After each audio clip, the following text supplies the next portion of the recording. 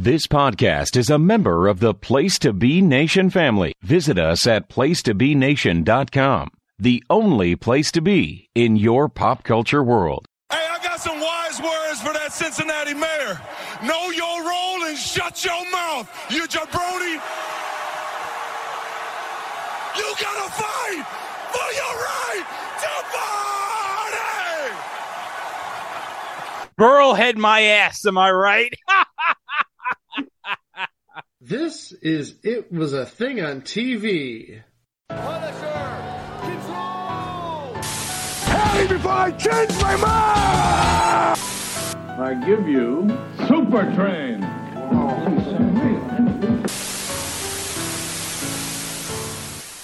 Episode 347, Submission 1030. Super Bowl 47. Super Bowl 47 aired on February 3rd, 2013 on CBS. Well, we got Super Bowl 57 coming up at the time we're releasing this episode on Podbean later this week. And for the first time ever, we're going to have a set of brothers playing each other in the Super Bowl. In Jason Kelce on the Philadelphia Eagles and Travis Kelce on the Kansas City Chiefs. And whoever wins that Super Bowl will have their second championship. And it's going to be epic. Yeah, Pride of Cleveland. They're from Cleveland Heights, which is just east of Cleveland. Oh, that's why their podcast is called New Heights. Yeah, they're from Cleveland Heights, yes. Well, the post-game podcast after the Super Bowl is going to be hilarious. Whoever wins and whoever loses, it's going to make for a great episode.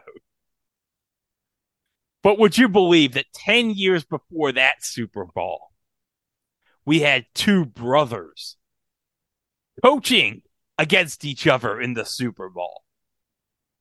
And I think we should mention that just by coincidence, we're doing this episode this week talking about brothers in the Super Bowl when this year we're going to have two brothers playing in the Super Bowl. This was just pure coincidence. Yes. So in the 2012 NFL season, we had the Baltimore Ravens and the San Francisco 49ers. Now, both teams the year before had suffered heartbreaking losses in the conference championship game in the 2011 season. Now, I remember the Baltimore Ravens freaking had that heartbreaker against New England where freaking Lee Evans dropped that pass in the end zone that would have given them the lead. And then Billy Cundiff came on. All he had to do was hit a chip shot field goal to tie the game. That's all he had to do. And then that jackass missed that kick, and I was pissed. And then I was even more pissed that night because the San Francisco 49ers lost to the New York Giants in the NFC Championship game. So I had to deal with, for the second time in 5 years, a Giants-New England Super Bowl. And let me just say this. I was not happy with either the result, but I just didn't want New England to win. And they didn't win, so good. And we did get a nice catch by Mario Manningham. But 1 year later, we had the Ravens and 49ers follow that season winning division titles of their own. San Francisco won 11-4-1 in the NFC West. And Baltimore, despite losing 4 of their last 5, finished 10-6 to win the AFC North. So let's go into the 49ers first. Now, if you'll remember, they made a switch in the middle of that season at quarterback. Yeah, they switched from Alex Smith, who admittedly the first half of his career wasn't all that good with the 49ers. And they put in some guy who, well, since this time, since 10 years ago, has gotten more popular for other reasons, Colin Kaepernick. So the 49ers road to the Super Bowl, they beat the Green Bay Packers in the divisional round 45-31. And then in the NFC Championship game against the Atlanta Falcons, they were down 24-14 at the half, then came back to score a touchdown in the third quarter, and then took the lead in the fourth quarter on a Frank Gore touchdown to win 28-24 to advance to the Super Bowl for the first time since 1995. So the road for the Ravens to the Super Bowl. Now, in the wild card round, they beat the Indianapolis Colts 24-9. And then in the divisional round against the Denver Broncos in Peyton Manning's first year, the Ravens were down by a touchdown in the final minute of the game when Joe Flacco threw a miraculous pass to Jacoby Jones, who went all the way for a touch. I think it was like a 70-yard touchdown or something like that. It's something like that, yeah. Yeah, to tie the score. Flacco stepping up and throwing deep down the far sideline. Caught! Into the end zone! Touchdown, Jacoby Jones!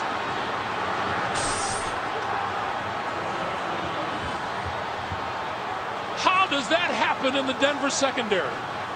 And then the game went all the way to double overtime, where a rookie kicker kicked the winning field goal for Baltimore to send them to the AFC Championship game. And that kicker was maybe the best kicker of all time if you think about it. He's got the numbers, Justin Tucker. Yeah, that was like the first of many big kicks for him. And then in the AFC Championship game against New England, where they came back looking for revenge, and well, they were down 13-7 at the half, but they dominated the second half. They shut out New England to win by a final of 28-13. And I remember, like, in the fourth quarter when the Ravens already had it locked up, I remember Gillette Stadium looking so empty that freaking the Ravens fans took over the stadium and they sang Seven Nation Army. I'd never seen in a football game like an opposing team's fan base like completely take over a stadium like that. But okay, Super Bowl 47, we have John Harbaugh, we have Jim Harbaugh, and it's brother against brother in the Super Bowl. And of course, the announcers for this game, we got Jim Nantz and Phil Simms. And on the sidelines, we got Steve Tasker and Solomon Wilcox. Oh, by the way, do you want to know a fun fact about this Super Bowl for me? This is story time with Greg, everybody. I actually missed like the first quarter of this game because my aunt and uncle were having like their 50th wedding anniversary on the freaking night of the Super Bowl. Because they thought, oh, Super Bowl, nobody's going to care about that. Yeah, and I missed the entire first quarter. Thanks, Greg's aunt and uncle. But don't worry, Greg, you didn't miss much. The action came a little bit later. Okay, so at the 10:42 mark, we had our first score of the game coming up right here. And it was this Joe Flacco 13-yard touchdown pass to Anquan Boldin. When you think of, like, in my opinion, some of the most underrated players in the NFL, Anquan Boldin's got to be right up there. He doesn't get love because he was overshadowed by Larry Fitzgerald in Arizona, but you're absolutely right. He is a really good wide receiver. But you know what my most memorable moment of Anquan Boldin is? What's that? It was a Jets-Cardinals game in 2008 where freaking Anquan Boldin's going for a pass, and Eric Smith on the Jets lays out the sickest helmet-to-helmet hit on Anquan Boldin. Like, he literally, I swear to God, gave him like a concussion. Well, that's not smart. No. Well, here's the thing. Last year at a card show at Hofstra, when I was looking to get autographed Jets 8x10s from my brother, one of the 8x10s that I bought was an Eric Smith autographed picture of him giving Anquan Boldin that helmet-to-helmet hit. I'm like, oh, my brother's going to like this, of Eric Smith nearly paralyzing Anquan Boldin. Oh, one thing I just noticed about the Ravens jerseys, they have the Art Modell patch. I forgot Art died that year, I think. Yeah, it was sometime in the 2012 season or during it. Yeah, I mean, he sold the team way before then, probably close to 15, 20 years ago at this point. Yeah, Biscotti, yeah. Biscotti bought it. But yeah, I can't believe it's been well over a decade since Art Modell passed. Not that he's beloved here. Oh, yeah, for obvious reasons and understandably. Yeah. Okay, so around the 4-minute mark remaining in the first quarter, we have the Niners getting on the board on a field goal by David Akers. Now, I always forget about this because I always remember David Akers on the Eagles. I'm trying to remember how long David Akers was with the Niners for. He was on the Niners from 2011 and 2012, and he played one more year after this with Detroit in 2013. Makes sense. I'm thinking that Phil Dawson went to the 49ers around 2013, 2014-ish, because he was the Browns kicker forever since they returned in 1999. And one thing I should mention, because I'm skimming through the game through the NFL YouTube channel, and one of the players on the Ravens, a New Orleans native playing this game, and I think if he's not in the Hall of Fame, he should be in the Hall of Fame. Ed Reed. He's in the Hall of Fame. Oh, he definitely is in the Hall of Fame and is so deserving. Well, as we're recording this, Ed Reed was going to be the coach of Bethune-Cookman, but he, I guess, had second thoughts and he, he decided he wasn't going to take the job. Something like that. Well, it wasn't really anything with the contract that, he reneged on it or anything like that. Bethune-Cookman decided not to take on the contract because Reed made some comments about the condition of the school's athletic facilities. Yeah, you shouldn't bite the hand that feeds you. And Ed Reed said regarding the contract not being ratified, I'm not withdrawing my name, as they say. They don't want me here. They don't want me because I tell the truth. Boy, talk about burning bridges or napalming them in this case. That's harsh. Yeah. Well, we're done with the first quarter. It's 7-3 Baltimore. And hey, second quarter, we get a good shot of Jack and Jackie Harbaugh, John and Jim's parents up in the stands here at the Superdome. Oh, also, one other thing, since we talked about Bethune-Cookman, Greg, you're going to love this. What is it? You know who their athletic director and head coach of the basketball team is? Who is that? We talked about him a month ago. Reggie Theus. Oh my God! Oh! And I think we may have even mentioned it during the Just Men episode that he was the head coach at Bethune-Cookman. But yes, this is the third or fourth time we've mentioned Reggie Theus in just the last month. And we had never mentioned him before. No. But we also got to mention he was traded to the Atlanta Hawks with the pick that ended up becoming Eli Gante. Absolutely correct. Could you imagine Eli Gante playing football? He'd be one heck of a lineman. Oh, my God, yeah. Yeah, I mean, who needs Ezekiel Elliott playing center? Put El Gigante right there. You're not running through him. Oh, no. And you're probably not running around him either. Oh, my gosh. And you know how Pepsi has the Rookie of the Week belt? Every week he'd have a good performance. He'd say, I want the belt. I want your belt. I want your belt, Garrett Wilson. But John and Jackie Harbaugh, they look like they're having a good time at the stands at the Superdome. Well, of course they're having a good time. They know one of their sons is going to win a Super Bowl. Oh, yes. They can't lose. It's almost like the Kelseys right now. Their mom and dad, they love both their sons. They win either way. One of them's getting a second ring. All right, so we're 12:06 remaining in the second quarter. Now, the 49ers, they're at the 24, and it's a 1st and 10 here for Kaepernick. So this is where the game turns right here. On first down, it's James trying to go wide, and he got away. Ball is out, and it's fallen on by Jones.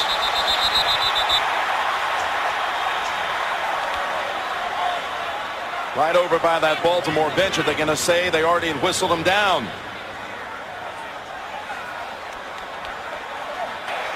The ruling on the field is a fumble recovered by Baltimore for a first down, Baltimore. Okay, so the Ravens get a big fumble recovery right there. And curious enough, who makes the tackle for the fumble? Courtney Upshaw, number 91, who I believe this would have been his rookie season. Because he would have come from Alabama, right? Yeah, I think that was his rookie year. Well, also in their rookie year was the person running the ball, LaMichael James, who, if you remember, back in like 2011, was like one of the top college running backs. Oh, but yeah. Then remember he like took out his ACL or something like that. Yeah, and he never recovered. He never recovered, and he was still like drafted in the second round by the 49ers. Pretty high, didn't have much of a career, but he was a name like 12, 13 years ago. Oh, in college football? Yeah. Oh, yes. Okay, so we're at 7:15 around that mark here in the second quarter remaining. And Joe Flacco, he'll go to Dennis Pitta for the easy touchdown, and that puts the Ravens up 14-3 after the extra point is kicked. So the Ravens, they take advantage of that fumble, and they have a 14-3 lead. But okay, here we go. It's the next drive here for the 49ers. 1st and 10, 7:06 left. On first down, Kaepernick going to drop back, going to throw it, middle of the field, and he's intercepted by Reed. Reed has just tied a postseason record for most interceptions as the New Orleans native has the pick, and a flag is out. Oh, and there's a scrum right here. Okay, so Ed Reed gets the interception in the Super Bowl in his hometown, and a stat that CBS puts right here on that interception by Kaepernick. The first Super Bowl interception in the history of the San Francisco 49ers on 170 pass attempts. And this was their 6th Super Bowl. Yes. And I think that just says how good Joe Montana was back in the day. And Steve Young. In that, you got to give him credit too. Steve Young too, yes. So, okay, we got a 4th and 9 here. And the Ravens are going to kick a field goal here with Tucker. But okay, this is where it gets absolutely crazy. Because I was watching this game, like, before we started this. I had forgotten this happened. Because I think I came home right around the either the start or near the end of the first quarter, start of the second quarter, around that time from my aunt and uncle's wedding anniversary. So here it is, this crazy play coming up. The rookie to kick in the Super Bowl since Ryan Longwell for Green Bay back in Super Bowl 32, and it's a 32-yard field goal attempt. Oh, it's a fake, and it's Tucker taking off. Tucker's running it short of the first. So the Niners get a big stop right there, and I got to give Justin Tucker a lot of credit.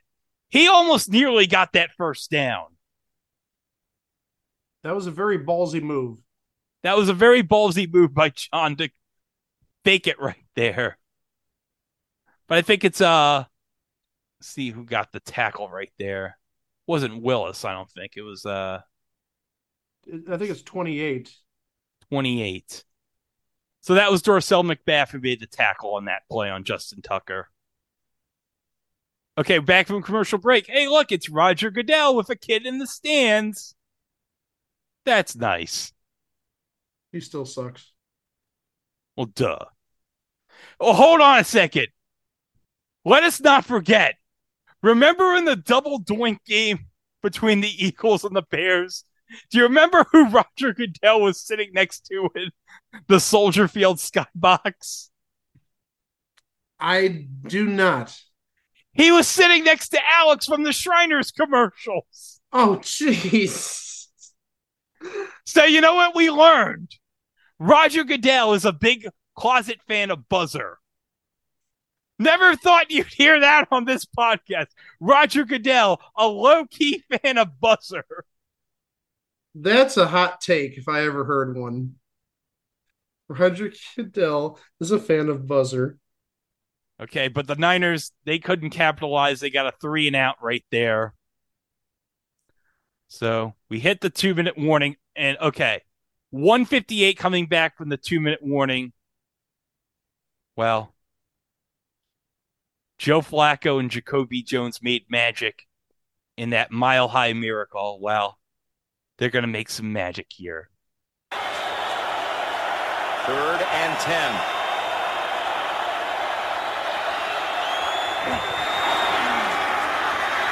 And Flacco heaves it down the field. Open as Jones catches his own his back. He can get up. Jones makes the shift. Jones to the end zone, and he's in for the score. What a play by Jacoby Jones. I got to give Jacoby Jones a lot of credit here on this play. So he makes the catch, falls not touched. He then makes this little fake, and then he goes the other way to the end zone for the touchdown. I mean, that's incredible heads up there by Jacoby Jones. So the Ravens, they take a 21-3 lead. And then the Niners, right before the end of the half, they get a field goal, and it's 21-6 going into the half. And then, of course, we got the halftime show because, as we all know, everybody looks forward to the halftime show. And who did they get for the halftime show this year, Mike? Please say Up With People. No. Oh. They got Beyonce. Yeah. Yeah. You know what? If you can't get up with people, Beyonce, that's fine. And you know what? I bet New Orleans was crazy in love for that performance. Get it? Because she sung Crazy in Love. It's 21-6. And we're coming back to the game right here. And, well, now, Mike, Jacoby Jones, he's in the end zone. He's going to be returning this kick. Now, you'd think, after what the 49ers just saw, that, you know what, let's not even kick the ball to Jacoby Jones. We know what he can do. You'd think they wouldn't kick to him, right? Well, Jacoby Jones was always a good return person. So, yeah, I mean, that's not really a great strategy because he can bust it open. He's no Devin Hester, but he still is a pretty darn good returnman. Well, I guarantee you the 49ers are not going to kick to him after what happened near the end of that. I guarantee you they're not going to kick to him. Okay, so let's see how this turns out. And later on it was Lombardi bringing him out to the Raiders. Jim Harbaugh, that is. And there's going to be a run back from 9 deep for Jacoby Jones. And look at him go. Jones What? is past the 50, and he is flying inside the 20 on a kickoff return. 109 yards and a touchdown, an all-time record. Well, it would later be corrected as a 108-yard return. But holy crap. We're watching the replay of this.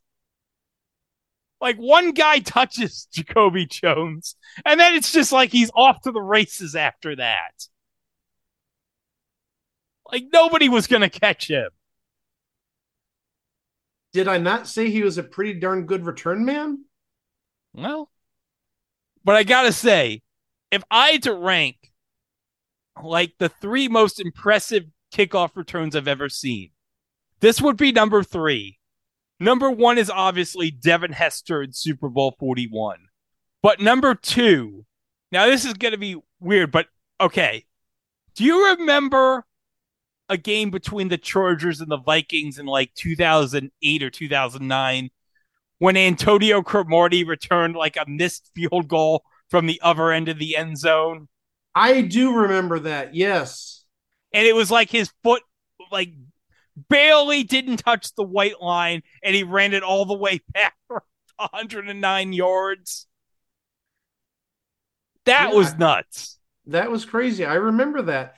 And I think that actually, hey, this isn't cards out of context or cards without context, but I think it was that play that made me want to try and find like an Antonio Cromartie signed rookie card.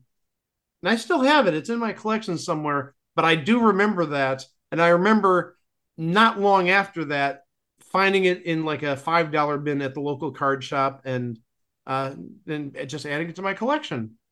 And of course, we know the other thing Antonio Cromartie is known for. We've talked about it many times on this podcast.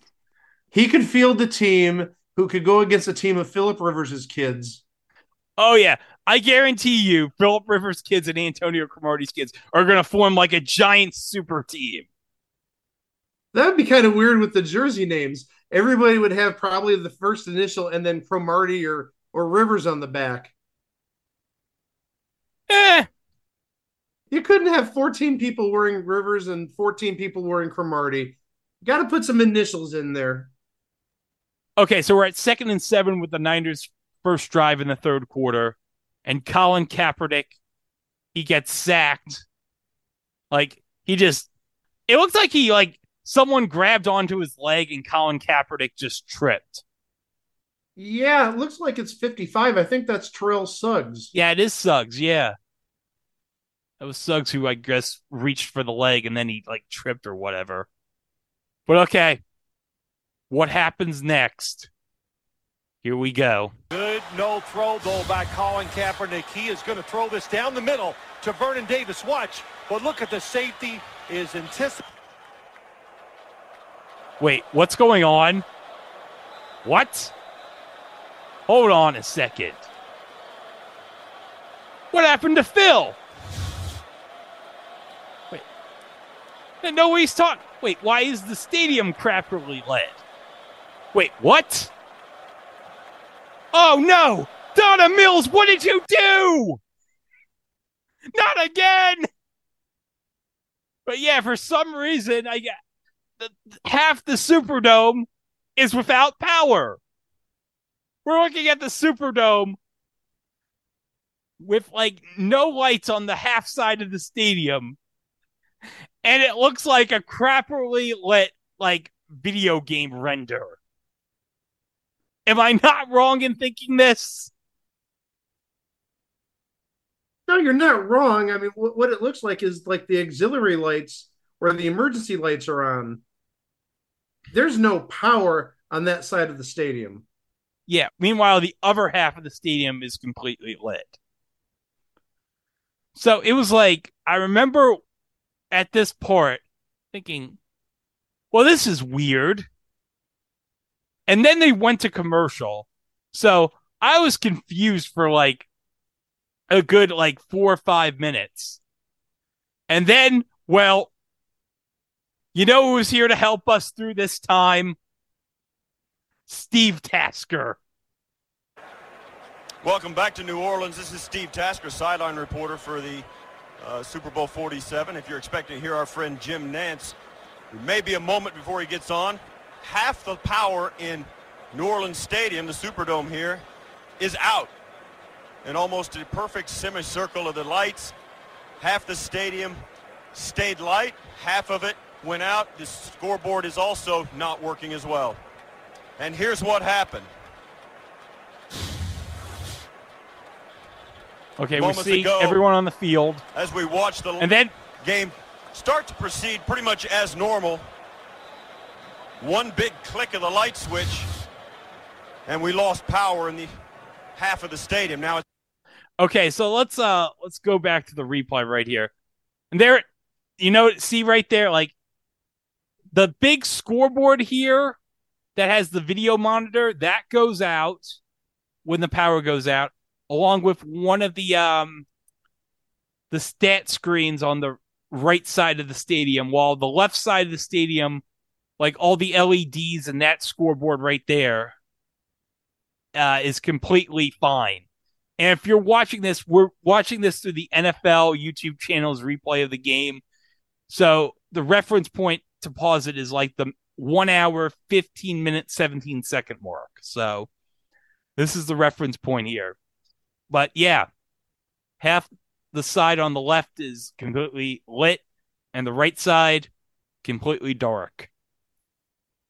So then I remember,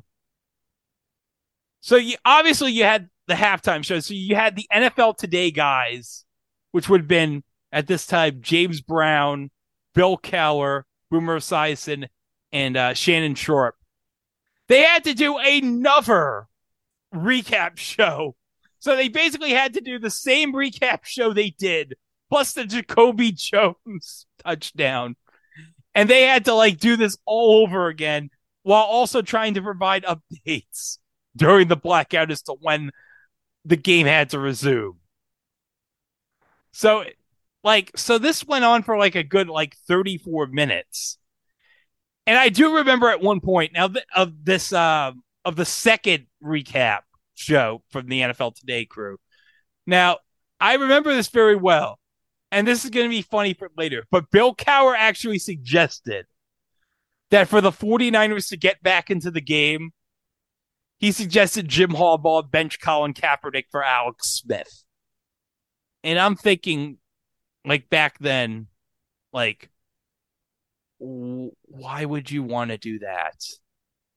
I know you're down 22, but, I mean, Alex Smith no.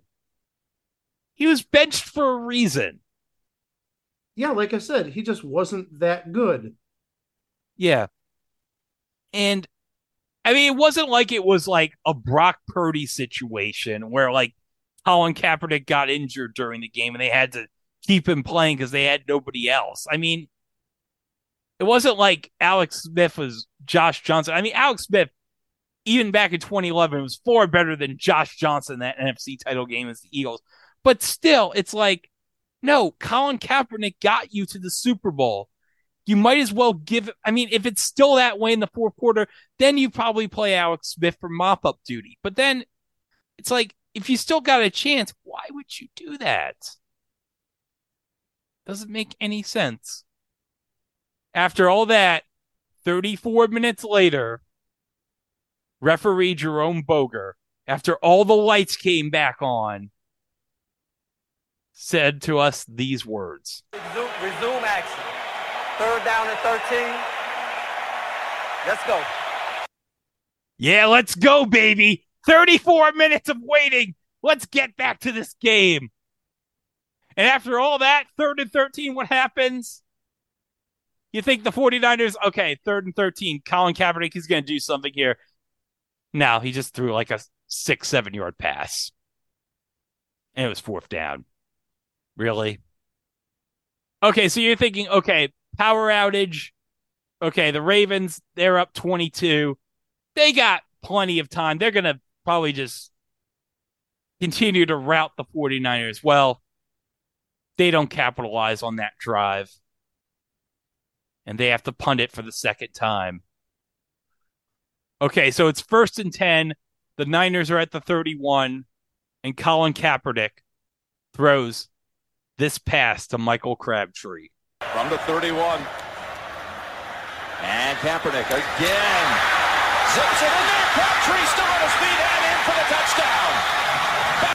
Yeah, so Crabtree went through 2 Ravens defenders. And, oh, hold on a second. I know who one of them is, number 31. And I think this is the first time we're ever going to mention him on the podcast. Bernard Pollard. Now, Mike, do you want to mention what Bernard Pollard is most memorable for?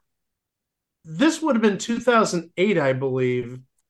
He took out Tom Brady. I believe it was the first game of the year, right? Yes. First or second game of the year? First game of the year against the Chiefs. Against the Chiefs. Took out Tom Brady, injured him for the season, and you had Matt Castle replace Tom Brady for that season. Oh, it was a glorious year. No Tom Brady. What a greatest year ever. Maybe if we're lucky, we'll have the same in 2023. Oh, let's hope. Let's hope. Let's hope Josh McDaniels doesn't convince him to come out of retirement. Let's hope. Or Stephen Ross. But I should note, Bernard Pollard injured Wes Welker at the end of the 2009 season before the playoffs. And then he injured Gronkowski in the playoffs in 2011. I gotta say, Bernard Pollard, it seemed like he had a cheat code. Like every time he touched a New England Patriots player, they'd get an ACL injury and be out for the season. Well, also, wait, you're forgetting another one that happened in the 2012 AFC Championship game. Okay, this is the one I forgot. Okay, what is it? He had a helmet-to-helmet hit on running back Stephen Ridley, which gave Ridley a concussion. Oh, that's great. So in the span of about 4 years, he took out Tom Brady and Wes Welker and Rob Gronkowski and Stephen Ridley. But yeah, Bernard Pollard was essentially a Patriot killer, if you will. Yeah. Or at least maybe not a killer, but a harmer of the Patriots. The Patriots' big players. Yes. So Baltimore, they got another 3 and out. And then the 49ers, they get a big kick return. And hey, Mike, who is that returning the punt for San Francisco? Number 19. Oh, that's Ted Ginn Jr. That's right. And we talked about Ted Ginn Jr. back in episode 92 in the worst Monday Night Football game ever between the Dolphins and the Steelers, which involved, of course, the classic moment with Cam Cameron talking about how they drafted the entire Ginn family. And, well, Cam, God bless you, you tried. But no. You weren't going to make Miami fans happy that entire year. Oh, hold on a second. One thing I forgot about Cam Cameron. You know he was the Ravens offensive coordinator to start the season, right? Right, yeah. And then he got fired near the end of the season. And do you know who John Harbaugh replaced him with? I know, but I'd like you to say it. Okay, I'm going to say it right now. Jim Caldwell. And no, I'm not talking about the tic-tac-toe Jim Caldwell. I'm talking about the former Indianapolis Colts and Detroit Lions head coach, Jim Caldwell. Yeah, this coach, Jim Caldwell, he knows when the categories have been shuffled. Oh, yes, that's right. Oh, my gosh. But no, I wanted to add about Ted Ginn Jr. Just this past year, I think this is his first year in retirement. And in retirement, he was an assistant coach on his alma mater's football team, still coached by his father.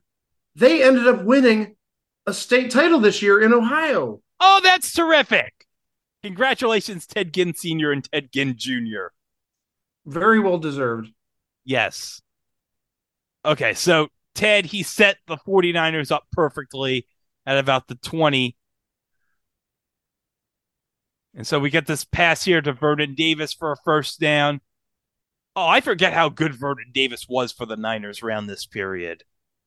He was probably like one of the best tight ends in the NFL. And seriously, he could have been probably even better. Yeah. He was probably like a top 5, top 6, top 7 tight end. But he legitimately, with his skills and size, he could have been like one of the top 2 or 3. Okay, so Kaepernick, he hands it off to Frank Gore for the touchdown. And now the Ravens are seeing their once magnificent lead go down to 8 points. So the Ravens, they get the ball back again. It's 2nd and 7 here for Flacco. And let's see what happens here with 4:21 left in the third. 2nd and 7. There's a goal to the Rice. Ball's out. Ball is out and fallen on by Brown. Rice, who had one fumble all regular season, now has his third in the postseason. I'd make an obvious joke here with Ray Rice, but I'm not. And Mike has been muted himself. He knows he is dying laughing. I'm not muted. Oh, no, I'm holding back my laughter because I know the jokes that you would say. Yes, but I'm not going to because they'd be horrible. No, and I don't want to be canceled. Right, we have morals. Yes. I should note, okay, before we started this episode, Mike, do you want to share with us the ad from this Super Bowl that I showed you before we started recording? So there was an ad for Tide laundry detergent, and it had to do with a jersey, a fan jersey of, I think it was Joe Montana, but it was definitely a 49ers player. And this person spilled some ketchup on this jersey, and it happened to spill in a pattern that looked like Joe Montana's profile, Joe Montana's face. And I'm sorry, it's going to take me a second to get through this. This guy got really popular, and he turned his home into Montana land, and people would visit it. Sort of like if, people say they saw Elvis in a restaurant or someplace, and the restaurant becomes popular for a while. This stain was like a 49ers haven, the stain that looks like Joe Montana. Then one day, the guy looks for the jersey, which was framed on a wall, and the jersey's gone. Where did it go? His wife decided to wash the jersey and get rid of the stain. But, and I think this is the point Greg's trying to make, the wife in this commercial, she's wearing a jersey. Now remember, I said this is a 49ers jersey, and this is 49ers versus Ravens. The wife is wearing a Ravens jersey. More specifically, she's wearing Ray Rice's jersey, 27. They couldn't have, in retrospect, she could have worn a Ray Lewis jersey. She couldn't have worn like a Todd Heap jersey. She could have worn like a Kyle Bowler jersey that was in her closet for the last decade. Yeah, in retrospect, this aged horribly. Yeah. Oh, and by the way, I forgot to mention, this is Ray Lewis's final game. I didn't think we mentioned that beforehand, but yeah, this is Ray Lewis's final season, and this is his final game, Super Bowl 47. Boy, I hope it goes out with a bang. Hold on, you know what I just thought of? Yeah. Do you remember that SNL TV Funhouse skit with Ray Lewis in the Disney commercial? I don't remember that. I'm sorry. Oh, you don't remember it? It was hilarious. He was in a Disney animated movie where he's in these horrible events, like the shooting of Bambi's mother and the death of Mustafa in The Lion King. He's like, I didn't see nothing. It's an all-star cast of Disney favorites and the Super Bowl MVP in Ray of Light. Dudes you hanging with have been bad. Don't say nothing to make them mad.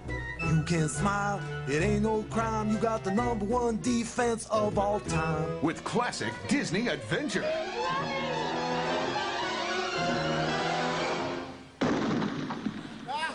Oh, snap. I didn't see nothing. Ray Lewis is on the scene with all your Disney favorites. I didn't kill no motherfucking lion. I don't know who did it. We need to forget about that Simba shit. Focus on the Pittsburgh game. Okay, I saw the wildebeest do something, man. With Ravens teammate Shannon Sharpe. Yo, leave the man alone. This is the best player in football. He didn't take your puppet. And songs by Elton John.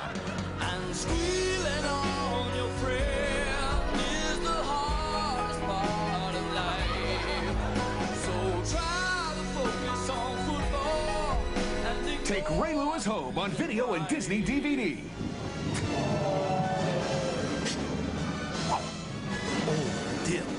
didn't see nothing. Disney's Way of Life. Rated R. I didn't kill no mother lion. Not authorized by Ray Lewis. Puff Daddy's Fantasia coming next Christmas. Nobody kill no one. He went out with a bang. He did. Because he supposedly killed 2 people. Supposedly. Allegedly. Yeah. Look, sure, the man, he might have murdered somebody, but this is like the greatest defensive lineman in the history of the NFL. This is Ray Lewis we're talking about. Ray Lewis!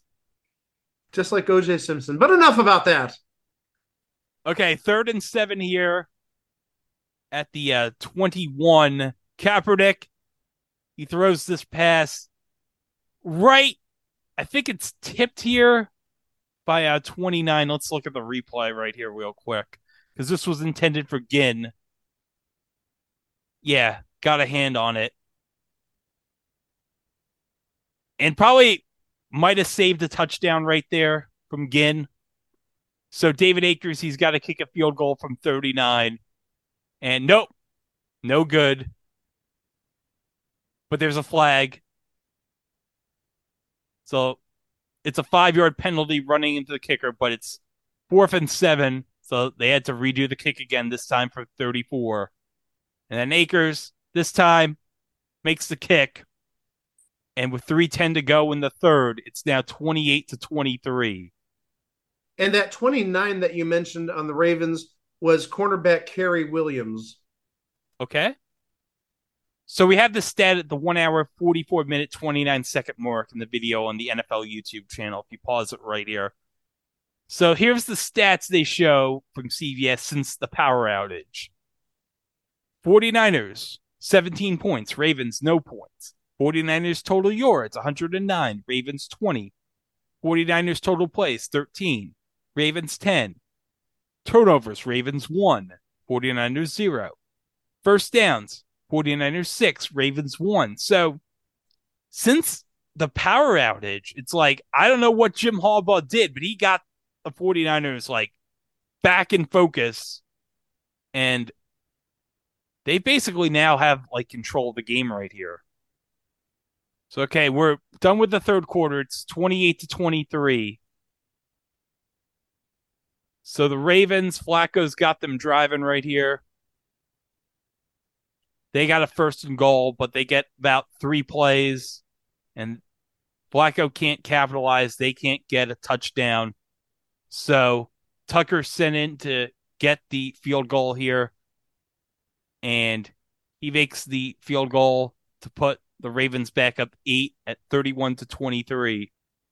And then the Niners, Kaepernick has them at the 16 with about 10 minutes left in the fourth quarter and a 2nd and 7 right here. 2nd and 7. As Kaepernick forced outside and taken off. Inside the 10, Kaepernick's in for the touchdown. Wow, did he get there in a hurry? And really, if you want one play that describes Colin Kaepernick, like his run in San Francisco, that's exactly the type of run right there. Just went in straight untouched for 15 yards. And the Niners, they're now within 2. So they go for 2, but nope. They fail to convert on the 2-point conversion, the Niners. So with 9:57 to play, it's now a 2-point game. Oh, this is sponsored in part by Fast and Furious 6. Oh, That's only 4 movies ago. No, 3 movies ago, because we're going to have Fast and Furious 10 coming up soon. That's what I was saying. It was 4 movies ago because Fast and Furious 10 is coming soon. Well, you know what, Mike? I got to share a story. I went to see the last Fast and the Furious movie about 2 years ago. You're not going to believe this, Mike. My movie-going experience was terrible. You want to know why? Why is that? Because there was like a blank spot for most of the movie. And they were talking to supposedly this one character. But I didn't see who this character was. All I kept seeing was like a blank spot for most of the movie. Oh, and here I thought you were going to complain that the plot to Fast 9 or whatever it was called is the same as the previous 8 movies. Well, here's the best part about Fast and the Furious 9. Like, I think, like, Tyrese makes in jokes about how is it that all this crazy stuff happens and we keep living through all this. And I died laughing every time he brought it up. Like, yes, finally someone's acknowledging this. You're talking to a person who has never seen a single Fast and Furious movie. Well, I think we've talked about that. I'm not a movie fan, or at least a contemporary movie fan. Let's say that. Okay, let's go back here to the game. So, all right, 4 minutes and 23 seconds remaining. The Ravens have to kick a field goal. Justin Tucker, he hits that right through the uprights. So basically, the Ravens' offense since the power outage has been Justin Tucker. Okay, so the Niners, they get the ball back. So Kaepernick, he's driving.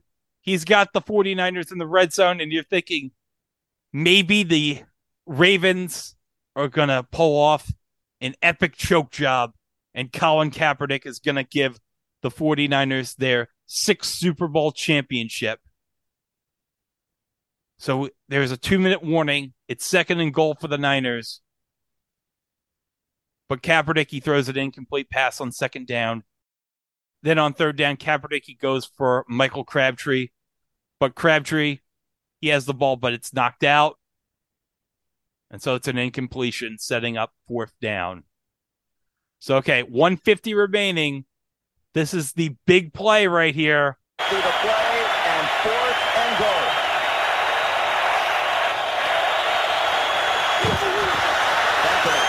Walks it in the air. No flag. Incomplete.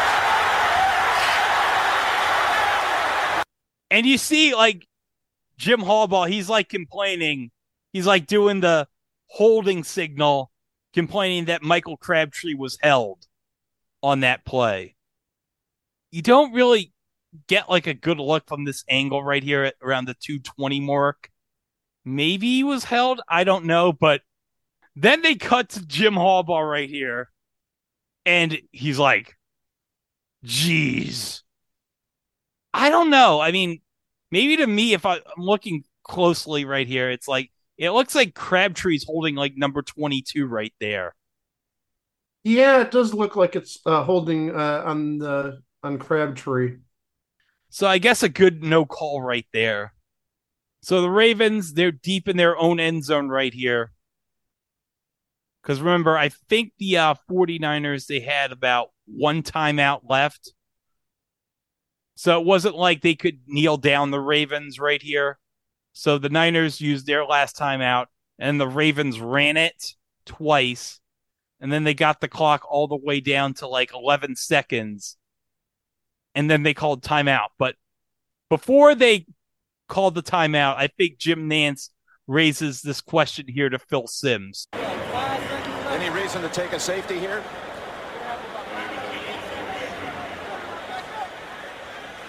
I'm thinking, no, I would not. I would punt it.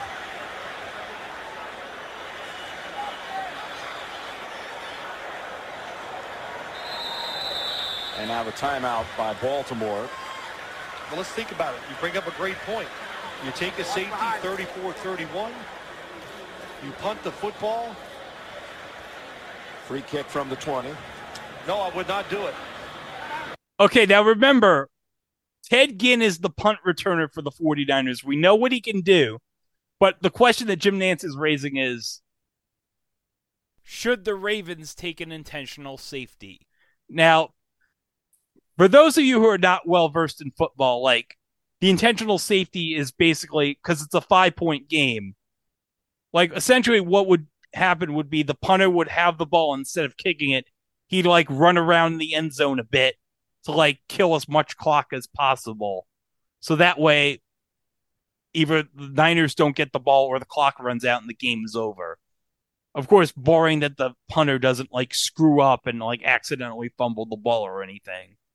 Because then, ugh. All right, going back here, 12 seconds. So Here we go.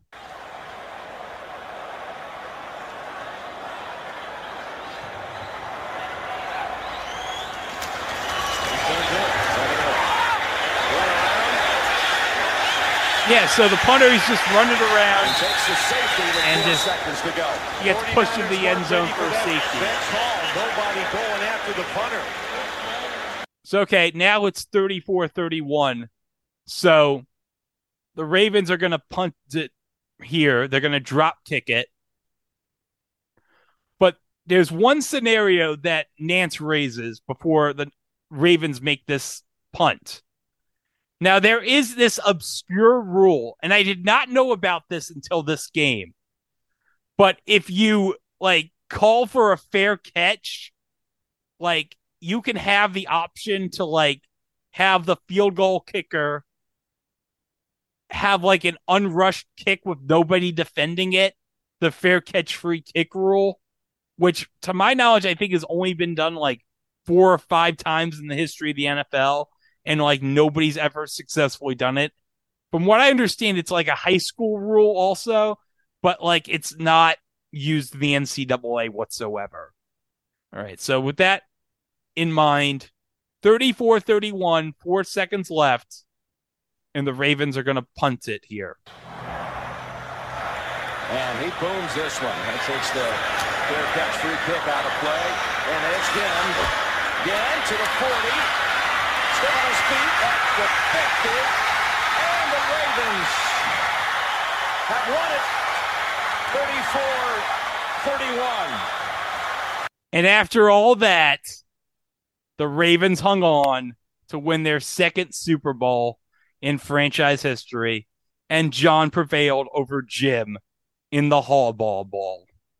And Joe Flacco was named the Super Bowl MVP, going 22 for 33 for 287 yards, 3 touchdowns, and a passer rating of 124.2. And of course, as we know, years later from PFT commenter, this game proved that Joe Flacco was elite. And if you saw him earlier this year, he was still elite against the Browns. Yeah. Well, what was that win probability? 99.9%. I don't want to talk about it anymore. I don't want to talk about it either, because that game's basically the reason why Robert Saleh still has a freaking job. So good, it didn't work for either of us in the end. Freaking 5-2 start. Should have been 3-4 after the freaking. They should have lost that Cleveland game, and they should have lost the Denver game. So in reality, they should have been 5-11.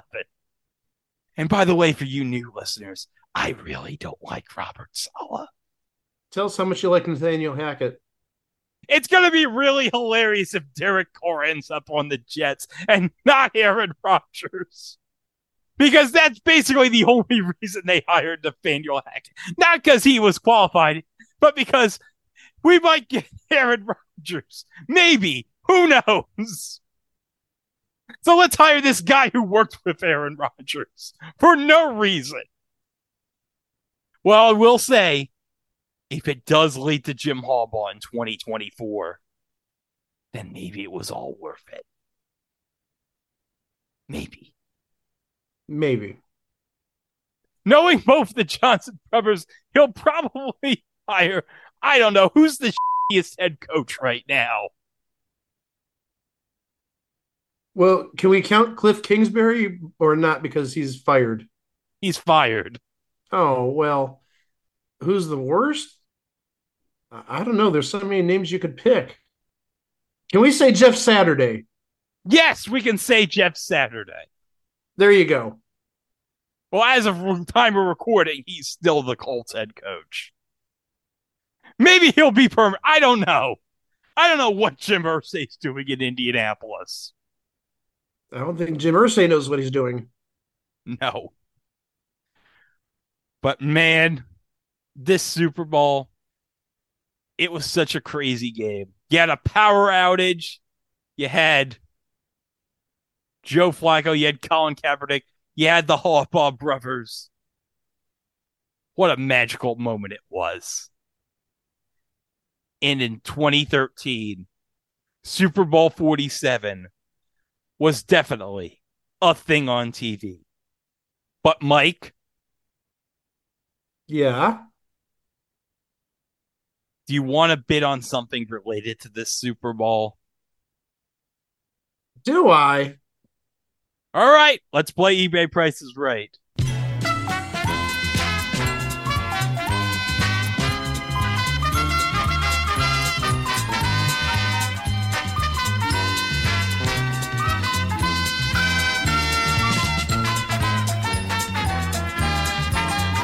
So, okay, this is a trading card, Mike, from Topps Triple Threads Football 2013 of Torrey Smith.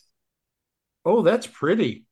Yeah, it is numbered 19 out of 27. So you are going to be bidding on the eBay Buy It Now price. So we're going to play this game range game style. I'm going to spit out dollar increments from like 1, 2, 3, and then you're going to stop it. So the range is going to be somewhere along the range of $2. Okay. So you got to be $2. Okay. $2. So you got to be within the range of $2. Okay. All right. The imaginary one's going to go from 0 to about 15. Okay. So this is under $15. This is under $15. You've already helped me a ton because I was going to say 20. So that's good. Okay. All right. Here we go.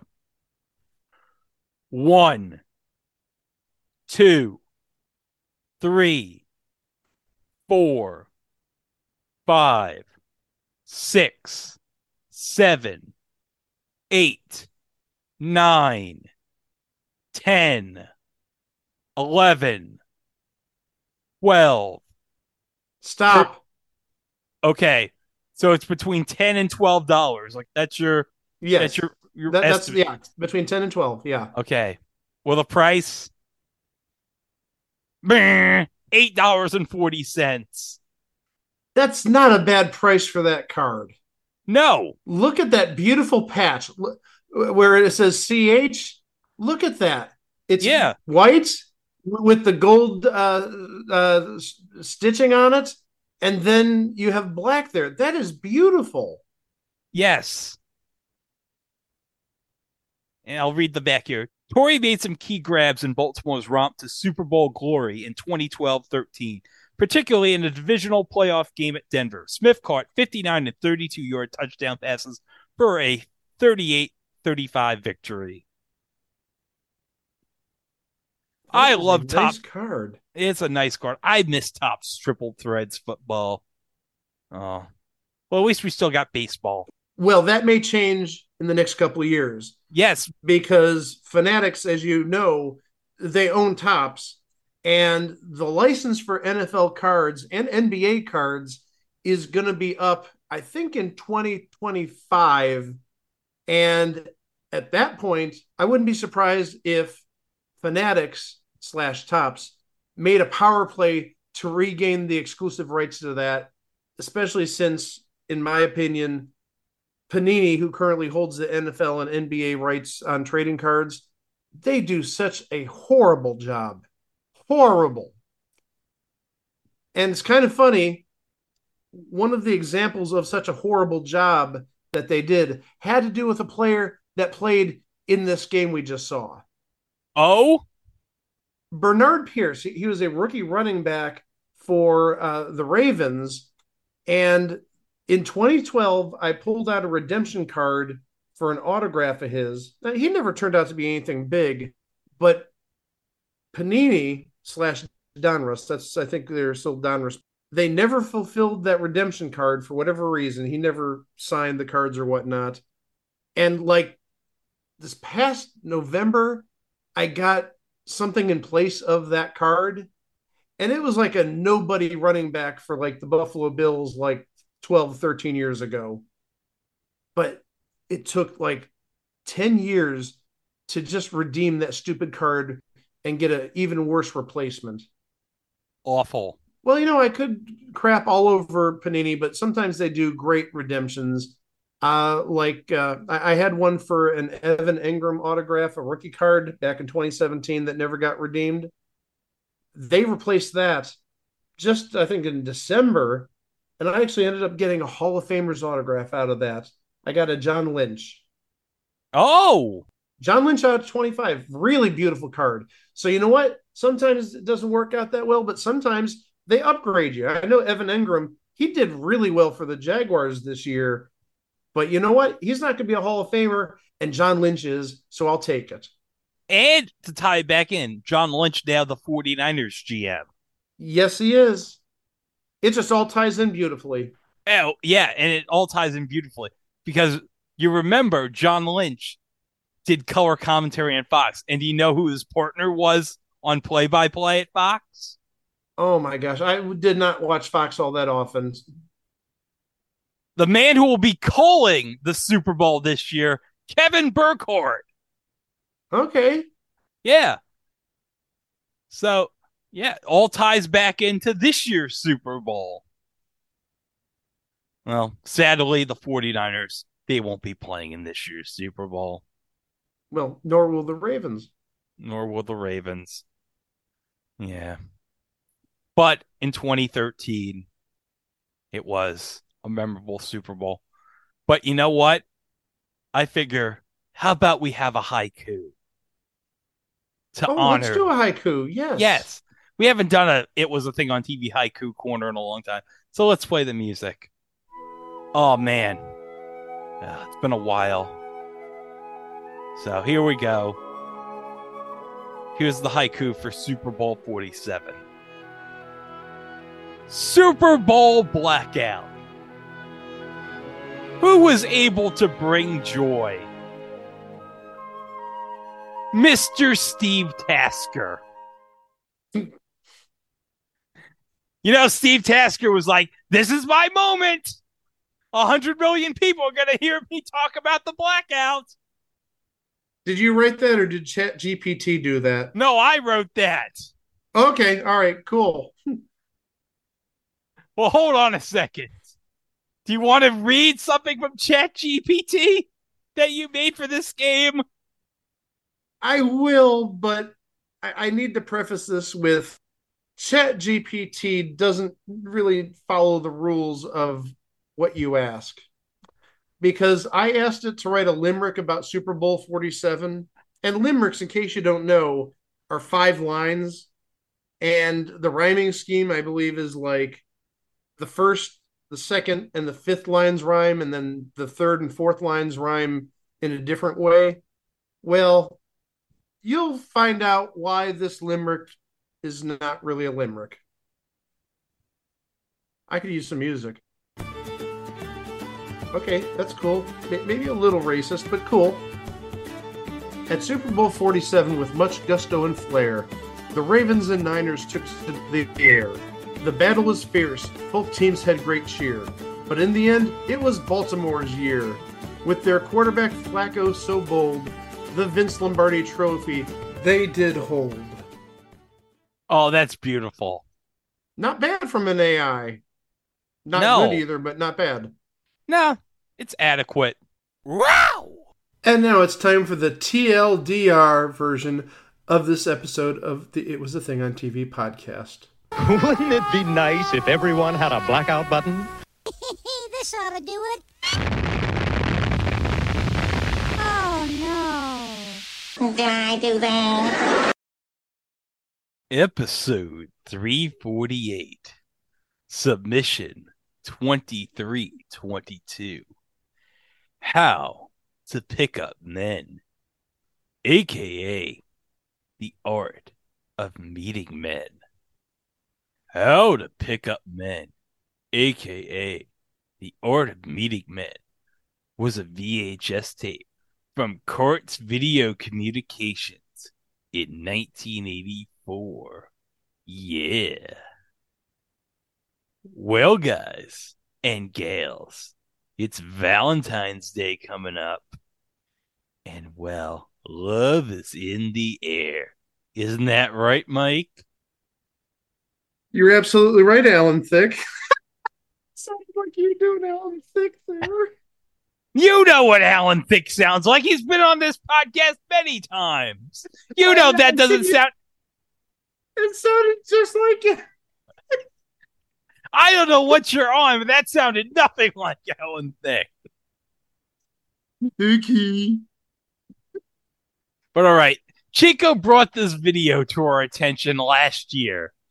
And this is from the Oddity Archive. It's from good old Ben at the Oddity Archive from his alternate channel, Archive Annex. And he uploaded the entire contents of this VHS tape from 1984. And I'm going to read the description that Ben put in this tape, okay?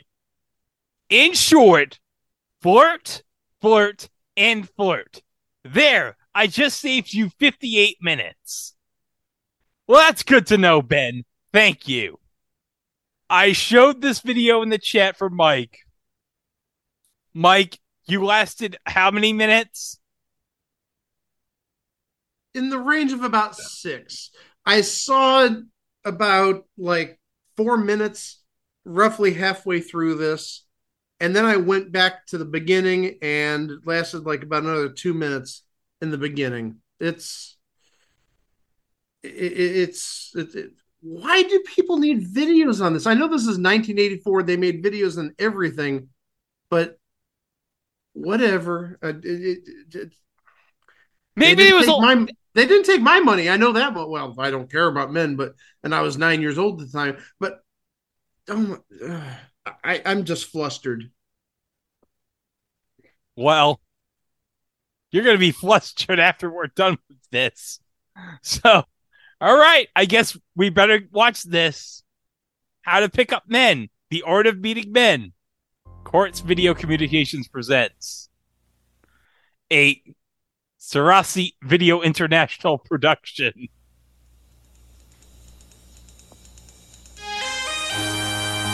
Oh, what crappy ass 80s stock music they got for this. Look at that animation. That's even worse. What would they do that animation on? I guarantee you it's not Video Toaster. I don't think Video Toaster was even invented in 1984. That's horrible. It's really bad graphics, even for 84. Oh, yeah. And I like how the hearts light up.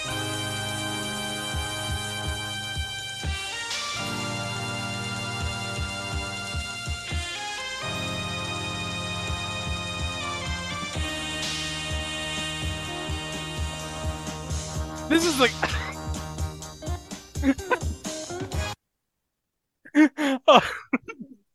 And we get these shots of, I guess, the host of this tape through a crappy ass filter. I can't even describe what this filter is. It's like a sepia filter almost.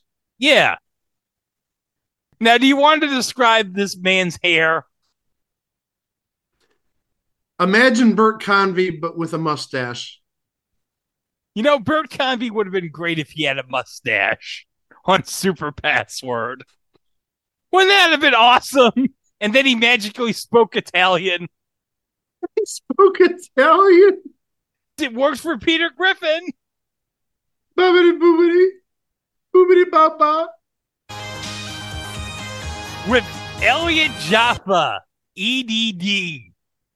Doctoral education. Wow. Wow. That's one step above me. Wow. What does a doctor in education know about picking up men? That's what I want to know. I guess we're going to find out. Oh, yeah. Look at these ladies. They're all like, ha ha ha, I want to learn the art of meeting men. I really hate eating by myself. Are there any gentlemen here who might want company? Oh, Dutch treat, of course. Hi, I'm Elliot Jaffa, and what we're going to talk about is how to pick up men.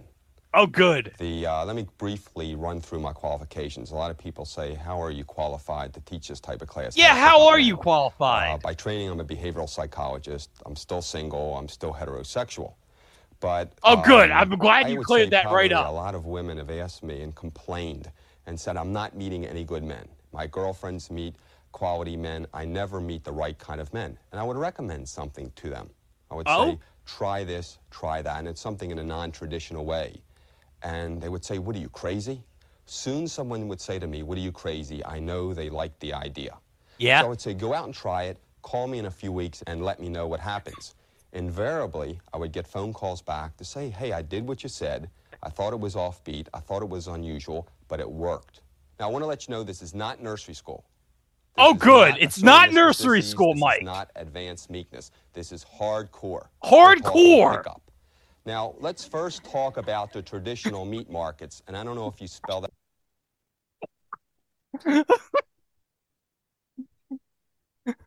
This is going to be hardcore. He's going to be talking about the traditional meat markets. Now, are we talking about the MEAT markets or the MEET markets? Oh, yeah. Oh, I see. The meat. Yeah, well, you're trying to meet men, but, you know, yeah. Uh-huh. Yeah. That MEET or MEAT. But let's take them one by one. How many people have been or have tried some type of organized singles function, organized singles club?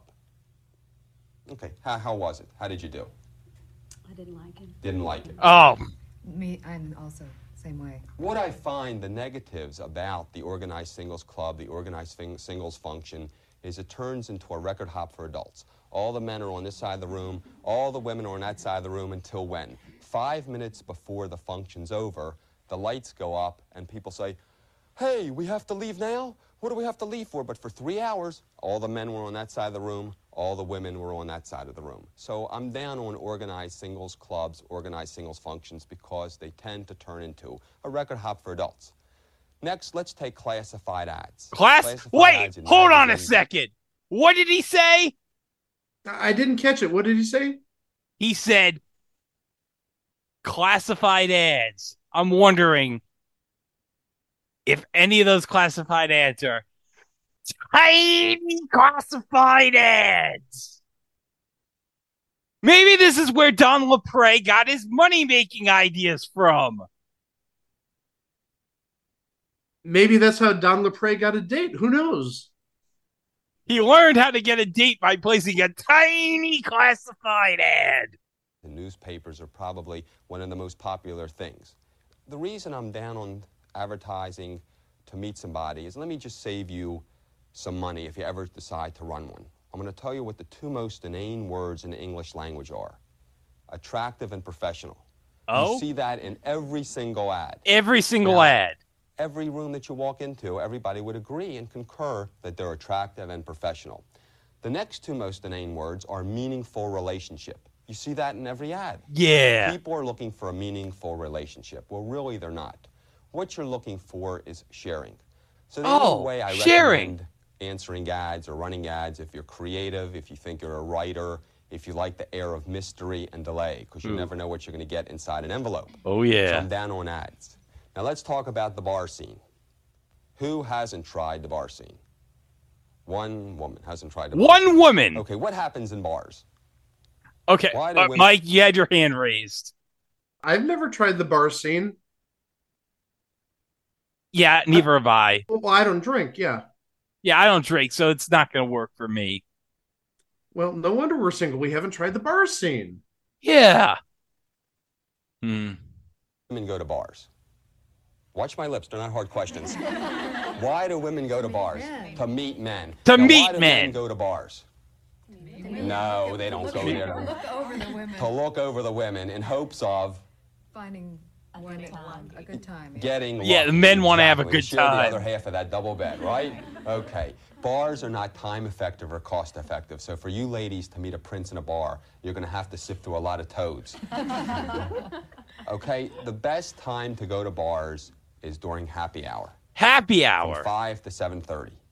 That's when men are there just for a drink to unwind after work. Not to say bars aren't good places to meet men, to pick them up right after work. So at 7:30, get out of the bar. All right, 7:30, get the hell out of the bar. 7:30, get out of the bar. Yes. But the most important thing is in learning to Get out of there at 7:30 so you can go home and watch Jeopardy.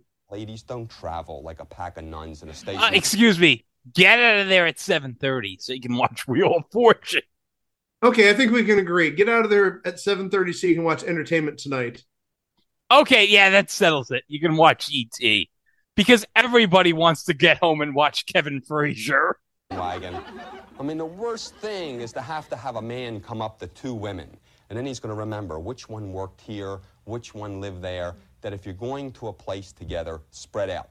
You work that side of the room, you work that side of the room, and maybe every 20 minutes, every half hour, meet in the ladies' room to compare notes, but spread out. Now, I want to let you know that at this class, just like a lot of my classes, there's three groups of people. The first group are the people that are going to do what I say. They're going to make changes in their business lives, their social lives. They're going to be successful at picking up men. Oh, good. They're the action people. Action. My second I group love of people action. are my water middies. They're going to sit there and say, oh, I could never do that. Oh, I just couldn't do that. Oh, my God, I had a woman sit here through an hour and a half. I thought she had like a respiratory problem. Okay, they're going to laugh at the jokes. They're here for entertainment. They're here vicariously. So that's the second group of people. And then there's always one person that says, this guy's crazy, which is okay, too, because you can't be liked by everybody. Granted, there's people that like you. There's people that you don't like. It's okay not to be liked by that's everybody. fine. So those are essentially the three groups of people that are here at my class. But why are you ladies here? Why are you afraid to pick up men? Why are these ladies are here? ladies reluctant to pick up men? Well, in the society or in the culture that we grew up in nice girls don't. Nice girls don't. Right. Why else? What's the most important reason? Why are you afraid to pick up men? I think there's an element of fear. Fear of what? Rejection. Exactly, the fear of rejection. That's what I Oh, hear I constantly. understand that. Well, I hate to tell you, ladies, you've been rejected your whole lives. Mommy, can I go out and play? No. Daddy, can I have another cookie? No. No. Us guys have been hearing our whole lives, would you like to dance? No, thank you. Anybody here looking for a job? Nobody here looking for a job. People looking for jobs more than likely have a whole set of resumes Xeroxed. Why? Because they know they're going to get rejected. If they were confident, they would just send one out. Even Uncle Sam's New Army's rejecting people. They used to take everybody. One of these days, God is going to give you the final form of rejection, so there's nothing wrong with rejection. Ugh. Okay? There's nothing to be afraid of. You're going to hear the word no, and it's no big deal. Now, the important thing is let's look at who you are. I want you to assess. Oh, good. We're whether going to have you're some Miss reflection. Sunshine or Miss Doom and Gloom. Because let's look at the two characteristics. Miss Sunshine is a positive person. I'm upbeat. I make things happen. I'm not afraid of rejection. And I take risks. Oh, that's Miss Doom and terrific. Gloom is looking for every possible negative. It's too hot. It's too cold. It's raining out. I won't know anybody. So that's the important thing, is to assess your personality as to, do you go into a room as Miss Doom and Gloom, or do you go into a room as Miss Sunshine? That's the important thing. But before we get into picking up men, let me quickly go over how to blow it. I don't want you blowing it. Yeah. Okay, the first thing, there's some nevers. Never ask a man if he's married or working steadily. Okay, never ask. Okay. If Right, you want to find good. out how a man is married, that's one of the biggest concerns. Yeah, How do how you find out if a man's How married? do you find out a man's married? You can ask for his phone number to call him later. Exactly. Always ask for his home number. I'm never there. You can never catch me there. Okay, if a man is telling you he's never there and doesn't want to give you his home phone Yeah, number, he's probably he's hiding married. something like a wife and a couple Yeah. kids. So Obviously. forget looking at the ring for the ring, because many that take them off or they don't wear them. But to find out if a man's married, always ask for his home number. Secondly is, don't babble, babble, babble. Be self-conscious. Come across as being desperate. Complain. Remember, who complains? That's Miss Doom and Gloom. When you get to know him better, then you can complain. Never interrupt. Whether the man's talking about his car, whether he's talking about his cat, just keep smiling. Then, when you get to know him better, then you can tell him to put a lid on it. But never interrupt. So let's set up some situations in meeting men. And taking it one step further, good. we're talking about Situations. picking them up. You're walking down the street, whether you're walking down Okay, the walking Avenue down of the street. Americas in New York, Wilshire Boulevard in Los Angeles, Connecticut Avenue in Washington, D.C. You're walking down the street. This man is getting closer to you. The closer he gets, the better looking he gets. Oh. You have to have this man. Oh. You have to pick him up, but he's getting closer. Oh. And remember, if he passes you, It's just like a football touchdown. All he has to do is cross that imaginary plane. And if he crosses you, he's out of your life completely. You can't say, Shane, come back, Shane. What do? And you don't trip him. Okay, this man's getting closer to you. How do you pick him up? How do you pick up the man? Oh, we got a demonstration. I wonder if you could help me. Can you point me in the direction of the post office, please? Always pick something in the direction that he's walking, whether it's the name of the street, a landmark. Don't ask where Ernie's Luncheonette is or Mom's Diner. Pick something that he knows definitely where it is in the direction that he's walking. So he's going to say, your problem is you're going in the wrong direction. The post office is 2 blocks in that direction. No wonder I can't find it. yeah. And you could stand in front of the mirror, practice. Oh, no wonder I'm having trouble finding it. So what you're going to do... Okay, so this is how I meet a guy if I'm a woman? I guess? Where's the post office? You just walked past it. It's right on the other side of the street, you bozo. I mean, that's exactly what he's saying, isn't it? Yeah, that's exactly what would happen. Like, are you an idiot? The post office is right there. Yeah, turn around. Open your eyes. You're going to walk along with him. Now, you don't know if he's walking a half a block, 2 blocks, or walking to Georgia. What do you do next? Do you mind if I walk with you? Oh, no, not at all. Okay. Hi, my name is Lois. Les. Hi, nice to meet you. How do you do? So now the two of you know each other's names. You've touched. You've shaken hands. Again, you don't know how far he's walking. What do you do next? Ask him where he's going? Okay, you could ask him where he's going. Remember, what's your goal? Your goal is what? Let's go to the goal. What's the objective? The clothes. The clothes. The you clothes. Go for the clothes. Oh. And that's when you're going to suggest that the two of you get together. Not those clothes, Greg. Basic rules in getting together is to schedule your first post-pickup rendezvous in a bright, wide open, airy place, such as an outdoor cafe, if the time of the year and the weather permit, a hotel lounge or a hotel lobby bar that has lots of plants, has an atrium that's bright and airy. Oh. Don't go to a dark, dingy cocktail lounge. No. Don't go to the most popular place in town where you're going to run into people you know who are going to say hello to you, say hello to him, and bother you.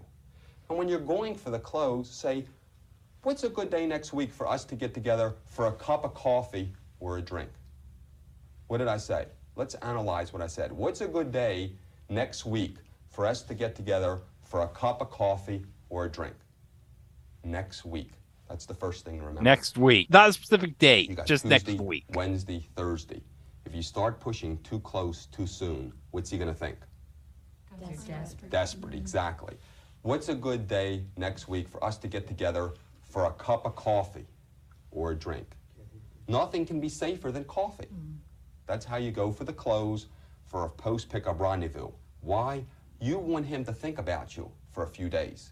You want him to go back to the office to talk to his best friend and say, you know, I met this woman who was totally delightful. She was... Yeah, I met this woman. She didn't know where the hell the post office was.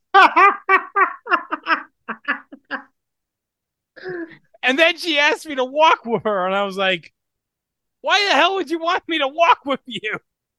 If she doesn't know where the post office is, she's going to have a heck of a time trying to find the coffee shop.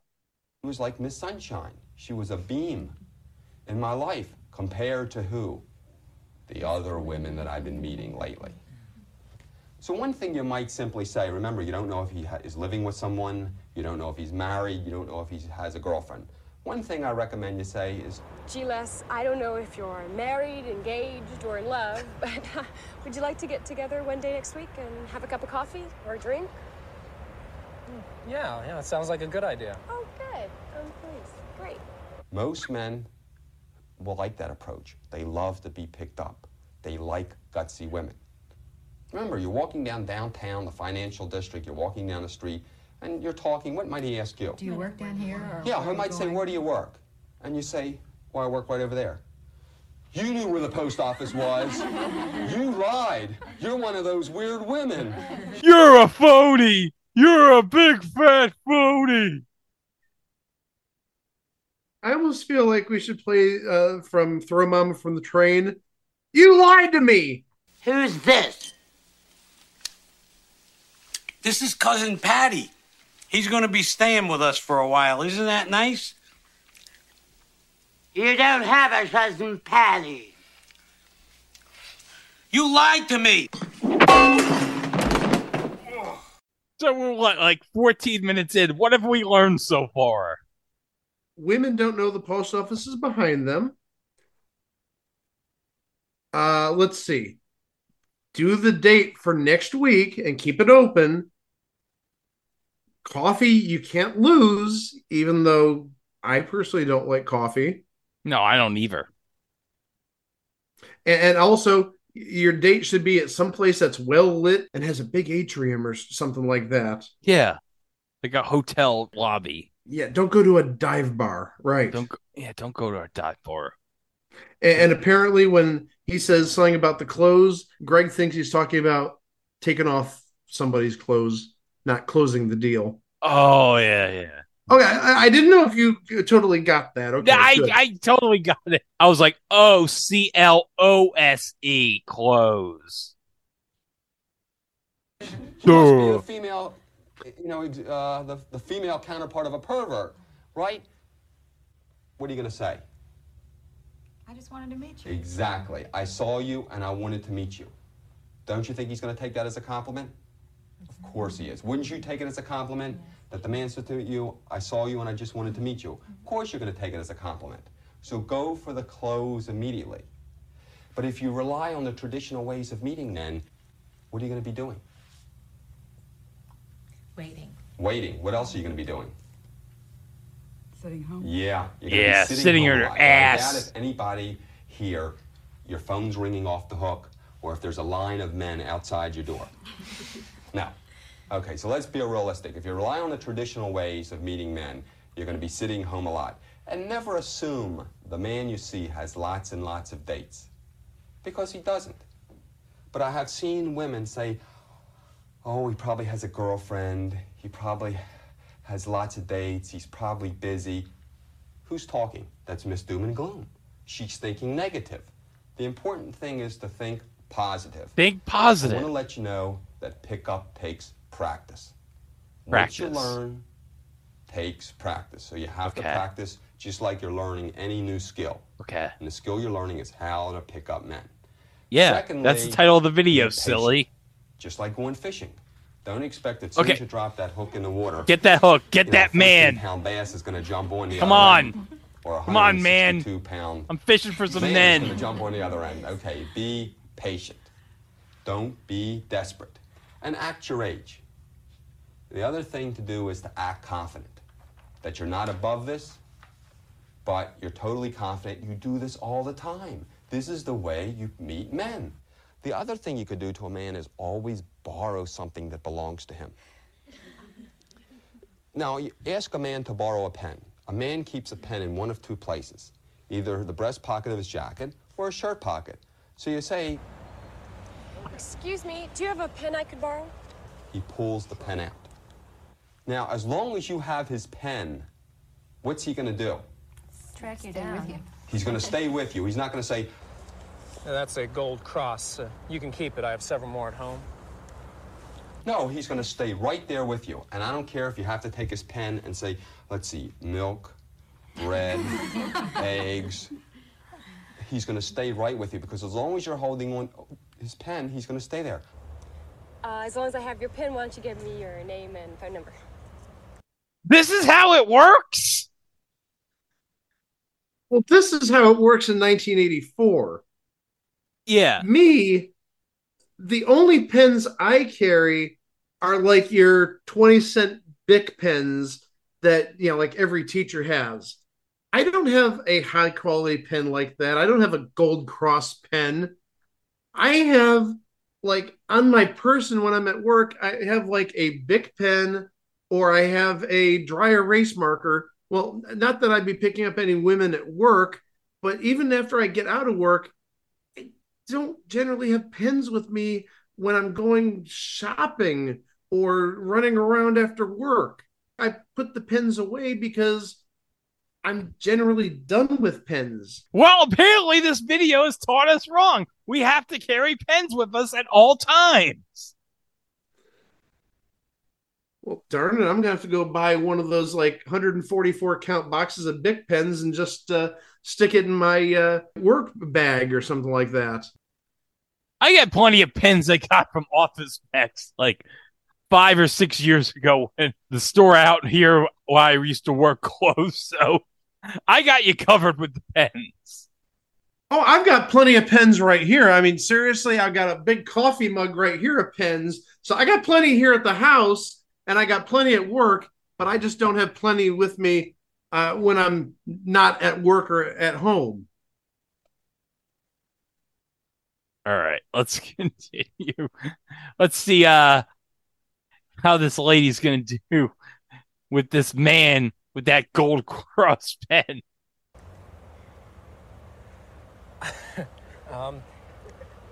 It's Steve. Steve! Reverse it. Remember, it's tacky for a man to pull out a pen and ask you for your name and phone number, isn't it? But what's it look like when a lady does it with his pen? Yeah. It's a whole new ball game. Oh, whole new ball game, baby. You could borrow his newspaper. If you see a man carrying a newspaper. Excuse me, could you tell me how IBM closed yesterday? I don't know. Oh, could I borrow your business section for a moment? This is how it works to pick up a man in 1984. Could you tell me how Google closed today? Pull it up on your phone, lady. Yeah, this doesn't really work 40 years later. Could you please tell me who won the Cavs game last night? Go to ESPN.com, lady. Go ask Siri about it. Quit bugging me. Ask ChatGPT to write you a haiku about it. Great, thank you. Oh, good. Oh, good. Great. Can I borrow your movie section for a second? I need to borrow your movie section. I need to know what time Indiana Jones and the Temple of Doom is playing. Give you business back. Where's the closest theater that's playing Ghostbusters? Right next to the post office, you idiot. Oh, the feature starts in half an hour. Do you want to go with me? Sure. Oh, good. Great. I love his reaction. He's like, I guess? Sure, I'm still in my work attire. I'm wearing my suit and my tie. I'll go see Ghostbusters with you. Why not? See what happens, because all you want is the smile. You want the chuckle. You want the interest. So as long as you have something that belongs to him, he's going to stay there and talk to you. Now let's talk about the number one place to pick up men. In any city in the USA, the number one place to pick up men is on the street. On the street? What street? Pick the financial district, the business district good. of any city. Whether it's Connecticut and L in Washington, D.C., whether it's Avenue of the Americas. I'm writing in this New down. York, This is good stuff. Any street. Pick the financial district, the business district, because between 12 and 1:30 right, 12 in the and afternoon, 1:30. Monday through Friday, pray that you could have the names of the men that walk by. Ooh. If you had the names of those men that walk by from 12 to 1:30, Monday through Friday, you ladies would be set for life. Oh. You're on the street, you pick a nice day, and you're going to say to Nice yourself, day. well, gee, I don't work in that part of town. I work in another part of town. You know what? You ever heard of annual leave? You ever heard of sick leave? How many ladies would call in sick Monday morning if they could meet a Superman? Yeah, just about Yeah, every one of everyone. you. Okay? So use some of that annual leave, use some of that personal leave, and go to that street in the city to pick up the men. That's the number one spot because they walk by. Another good place to pick up men is the supermarket. That's The probably number supermarket! 2 best place to pick up men is a supermarket. Mike, do you think the best place to pick up men is the supermarket? Whoever seen anybody pick up a man in the supermarket?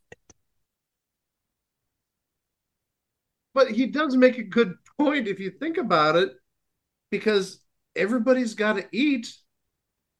You got to have food. You got to have shelter. You got to have a house, a roof over your head. I'd even say, going to the department store wouldn't be a bad idea because you got to have clothes. Yeah. So it makes sense. You need these things.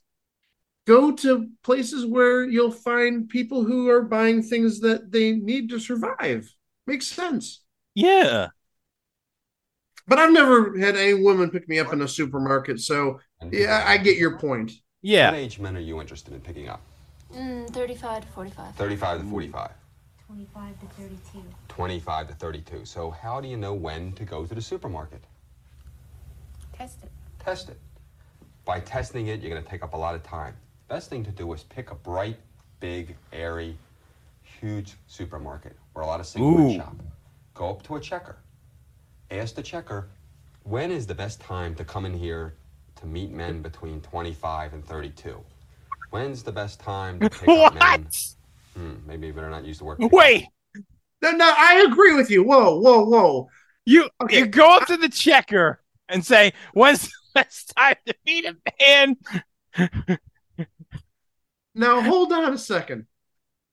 I know it's been like close to 25 years since I worked in retail, and never, ever have I had anybody approach me or one of my coworkers and say, hey, when's the best time to see a single man come in here? Never. As somebody with 20 years of retail experience, I have never had that happen to me once. You've never had somebody come up to you and say, hey, when do all the single guys come in here and buy office supplies? Never.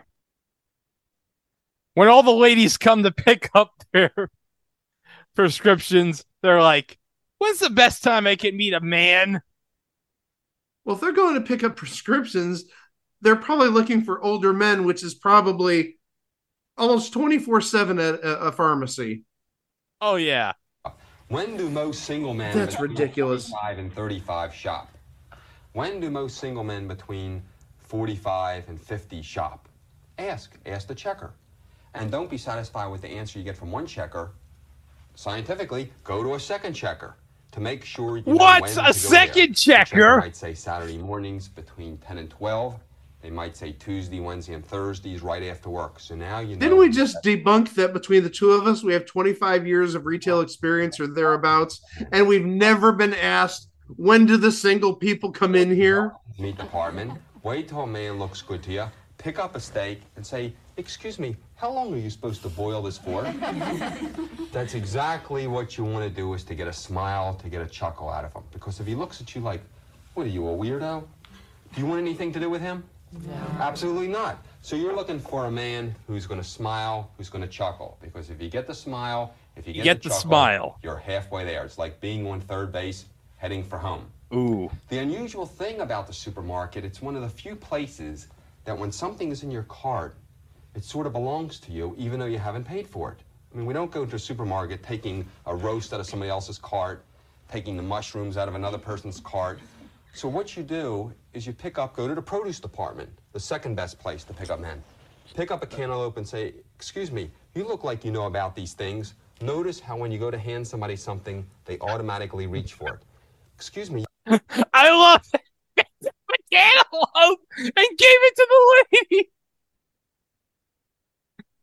So I guess the lady's supposed to pick up a cantaloupe and give it to the man. And we know what that's supposed to represent. Am I right, Mike? You're not wrong. That's why I'm holding back my laughter. He just gives her a melon. And we know what, we know the double entendre involving melons, yes. I'm surprised the woman doesn't just go up to the guy and say, hey, look at this banana. Does this banana look ripe? Is this banana big enough, or is this a plantain? Did I get a small banana? Ooh. Oh, my gosh. You look like you know about these things. Is this ripe? Now back away. What's the person going to do? Oh! He threw the melon at him. You're supposed to pay attention.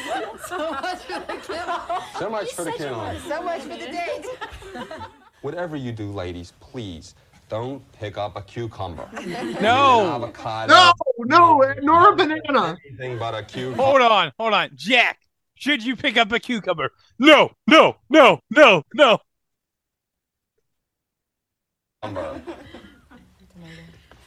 The funny thing is what happens to us in the supermarket is you're walking down the aisle and this man's getting closer to you, and usually after he passes you, you usually think of 100 things to say, right? And what do? You quickly go up the next aisle and come down and kind of start looking at the shelves. And he's standing there saying, well, let's see, I wonder if she's going to buy the Pampers or the Huggies, that you're not really paying attention to where you are. So don't let him pass you. No. Meat department, produce department, and then the next thing to do is to go for the clothes. Simply say to the man, last one through the checkout line buys coffee. Most men are going to like that. They're going to like women who are gutsy because we're a shopping center. But where are supermarkets? They're usually in a shopping center that has a coffee shop, a drugstore, a fast food restaurant. We're not talking about driving back to your apartment or back to his house to have coffee. Have coffee right there.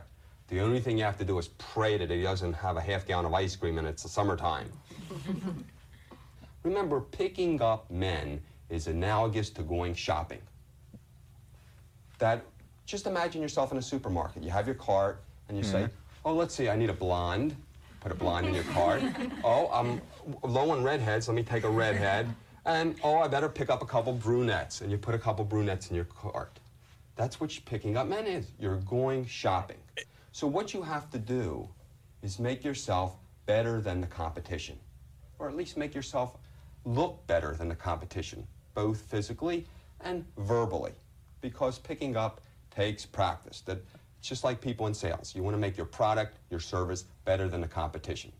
Secondly, reveal enough about yourself to want that man to want to know you better. Oh, okay. You want to make him want you. Okay. Remember, who has he been meeting up till now? Miss Doom and Gloom. A lot of garbage. So you want to make yourself come across... Garbage. So the men have been meeting garbage. So if you're a lady, you have to be... Hey, Toronto Raptors announcer guy. When the man meets the woman, what's he going to say about all those other women he met? Are you serious? Get that garbage out of here! You know, I don't think it's really good form for him to call women garbage, especially since he's talking about meeting men and, how you're trying to look your best and whatnot. And obviously, these women have been passed up in the past.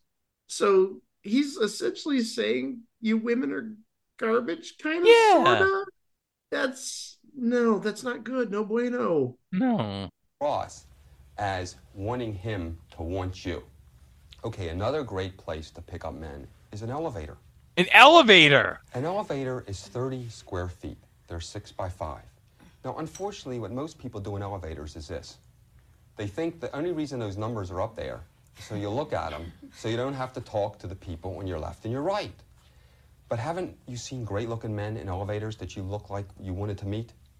The elevator is a super place to meet men. A super place to meet men, you say? A couple things. You get on the elevator and push 3. 3. And he pushes 5. 5. Do you have to get off at the 3rd floor? No. You could ride up to 5 with him.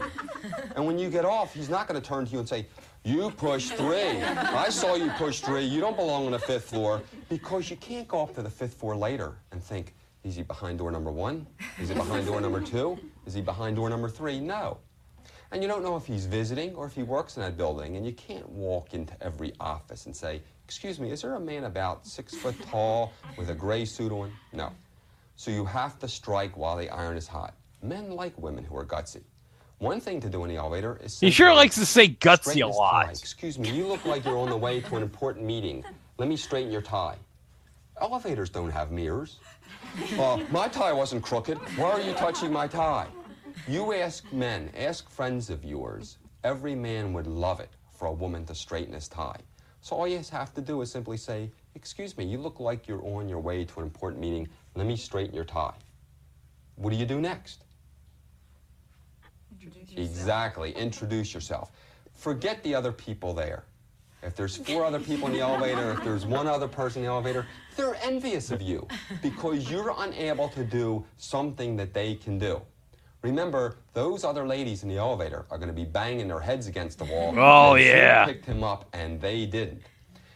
Get off the elevator with him. Yeah, get off Excuse the me. elevator. I saw you, and I just wanted to meet you. So the elevator is a great place. Yeah. To pick up men, and it's one of the most overlooked places because that's usually where you see people. And forget the fact that there's other people in the elevator. Whenever you see a man carrying packages. Oh, all right. Before we get to the packages, the part about straightening a tie. Never have I ever seen anybody straighten someone's tie in an elevator. Never. No, you're right. Never happens. No, it never happens. But apparently, I guess the elevator's where the action is. I've never knew that until now. Well, you've heard the song "Love in an Elevator." That's right. Yeah. Uh-huh. Yeah. That's how it all starts.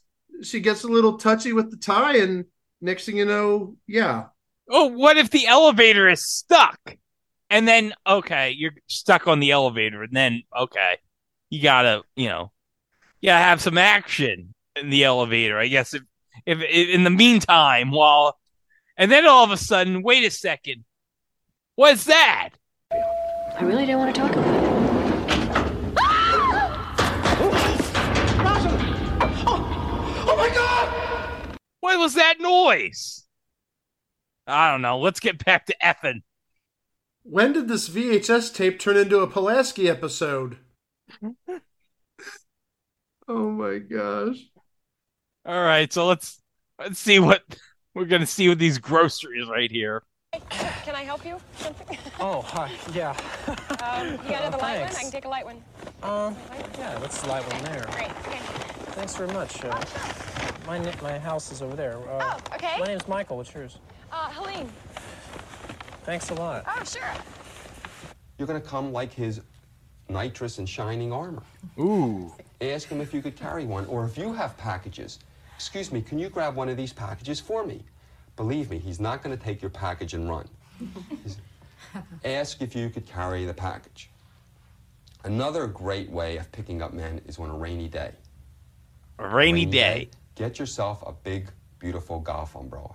Okay. Big umbrella. Okay. And go down, again, to the financial district. Go to the business financial a district. place where there's a lot of Okay. foot traffic. What, Mike? I saw you raising your arm. No, I was saying a big umbrella. Big. Oh, okay. Big Yeah. umbrella. Ooh. And you got to go to the financial district because that's where all the rich men are with ties that need straightening. Yeah, and they the all rich- make a lot of money. Yeah. Yeah, they all make a lot of money. You meet in the elevators. Hold the umbrella and wait till you see a man that looks good to you, who does not have an umbrella. Sashay up to him and say, Hi, you want to share my umbrella? But you have to carry it. Yeah, I am. Oh, well, sure. Ooh, Oh, okay. great, good. My name is Linda. Oh, hi, my name's Stan. Nice to meet you. Dan. Nice to meet you.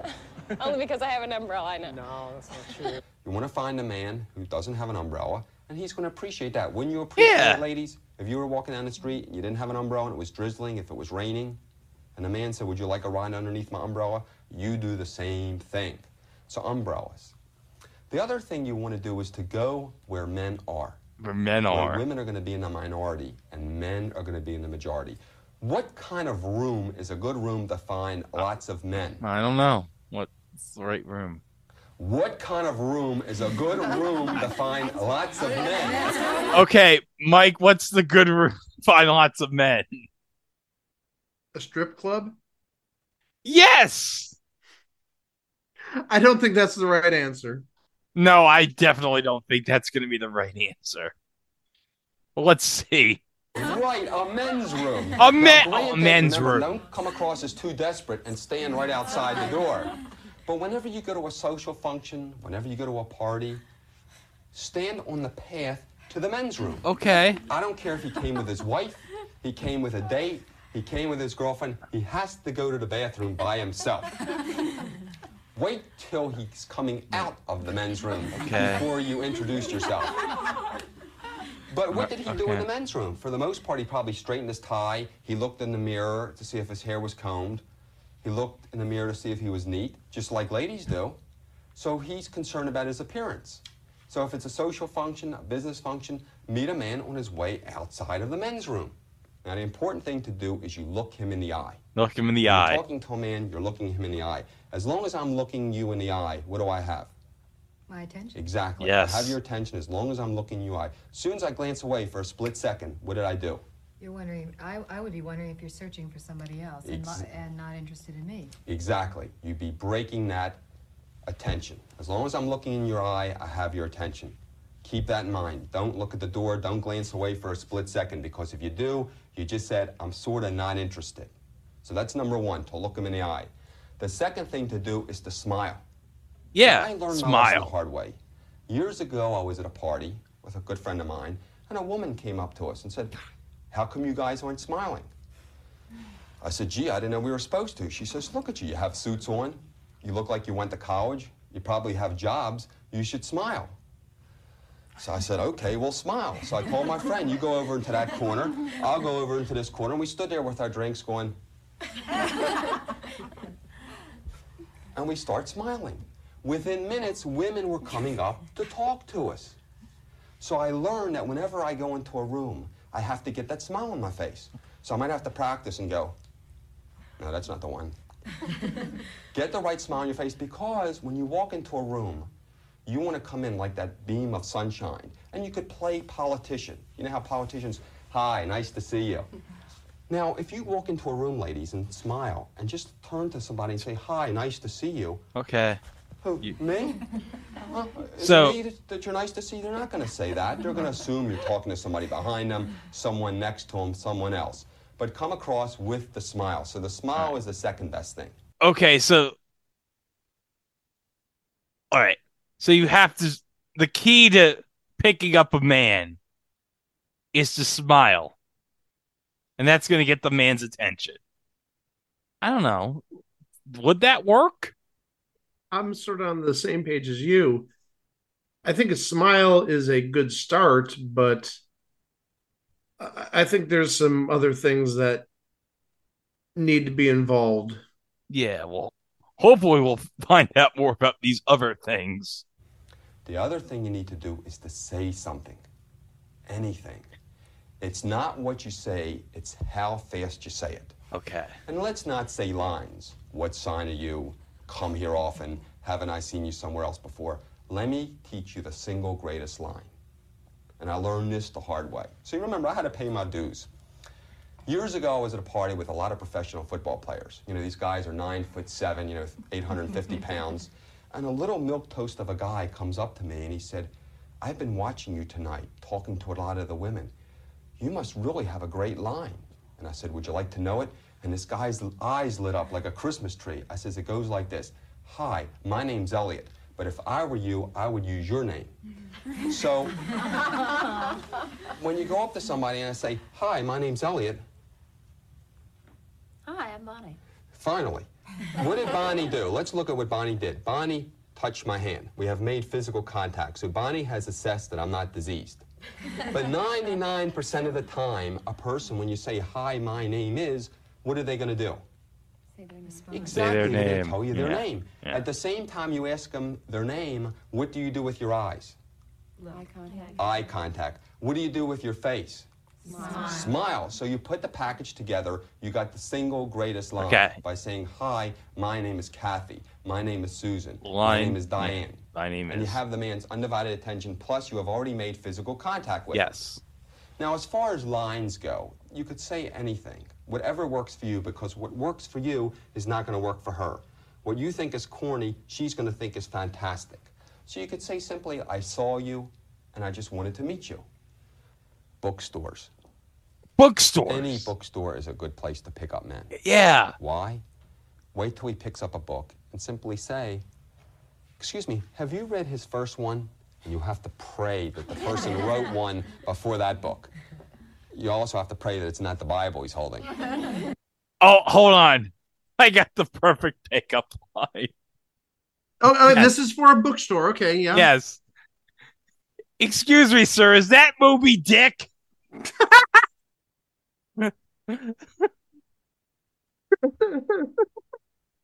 I'm not touching that. No. But what you want to do is simply open up the conversation by saying, excuse me, did you read her first one? Get the conversation going. Because if you both have interest in whatever that subject might be, even if you don't have interest in what that subject might be, at least you say something. It doesn't matter what you say, it's how fast you say it. And the same thing goes for a liquor store. Pick up a bottle of anything and say, if you're looking for a 64 Moulinex, if you don't know French, if you're looking for a 64 red wine, this is as good at half the price. It gets their attention. And then hand it to them. Because as you hand somebody a bottle of wine, what's he going to do? Naturally reach for it, and he's holding something that sort of belongs to you. So he's going to stand there. He's not going to put it down and walk away. So picking up a bottle of wine in a liquor store will always be a good way of picking up a man. Restaurants. We all hate eating lunch. We all hate eating dinner alone, but we find ourselves doing it. When you're in a restaurant, one thing you could do is say to the hostess, I really hate eating by myself. Are there any gentlemen here who might want company? Oh, I really hate eating by myself. Are there any gentlemen? That wasn't what I was going to comment on. I was going to comment about the liquor store. Just, go up to a woman. Hey, do you enjoy this Mad Dog 2020? Just like the worst, like malt liquor. Hey, have you tried out this 40 of this malt liquor? No. You have to go for the expensive stuff. Have you tried this champagne, this Dom Perignon, or this this really expensive beer? You can't go up to them with like, oh hey, I've got this swill, this malt liquor that's $1 for 40 ounces. No, I don't think that's going to work. But yeah, where do the men sit in the restaurant? Oh my gosh. One thing. Yeah, let's play this again. Hostess. I really hate eating by myself. Are there any gentlemen here who might want company? Oh, Dutch treat, of course. Ask the man if you could join him. As the hostess is showing you to your table, turn to two men and say, excuse me, gentlemen. I hate eating alone. May I join you? Like, what? Hey there, I don't want to come between you. Or do I? That's awful. Okay, so let me cue it up on the video. So if you pause it at the 34:41 mark, the reaction of this guy right here is like, he's looking at the other guy like, did this lady just say what I think she just said? Mentally, you can see he's saying, jackpot! Jackpot! Yeah, he knows he won. Oh, yeah. He hit the super jackpot, if you know what I mean. He hit the target number. Never thought you'd hear a double entendre involving jackpot. Didn't know the target number was 69. I'm sorry. Nice. Well, sure. Please sit down. Thank you. I appreciate it. My name's Steve. Hi, I'm Eva. Hi, this is Howard. Hi, He's, nice to meet you, partner. sir. We work at the law firm down the street. Oh, I'm not interrupting, am I? Oh, no, not at all. You just... Have you ordered already? Yes, we have.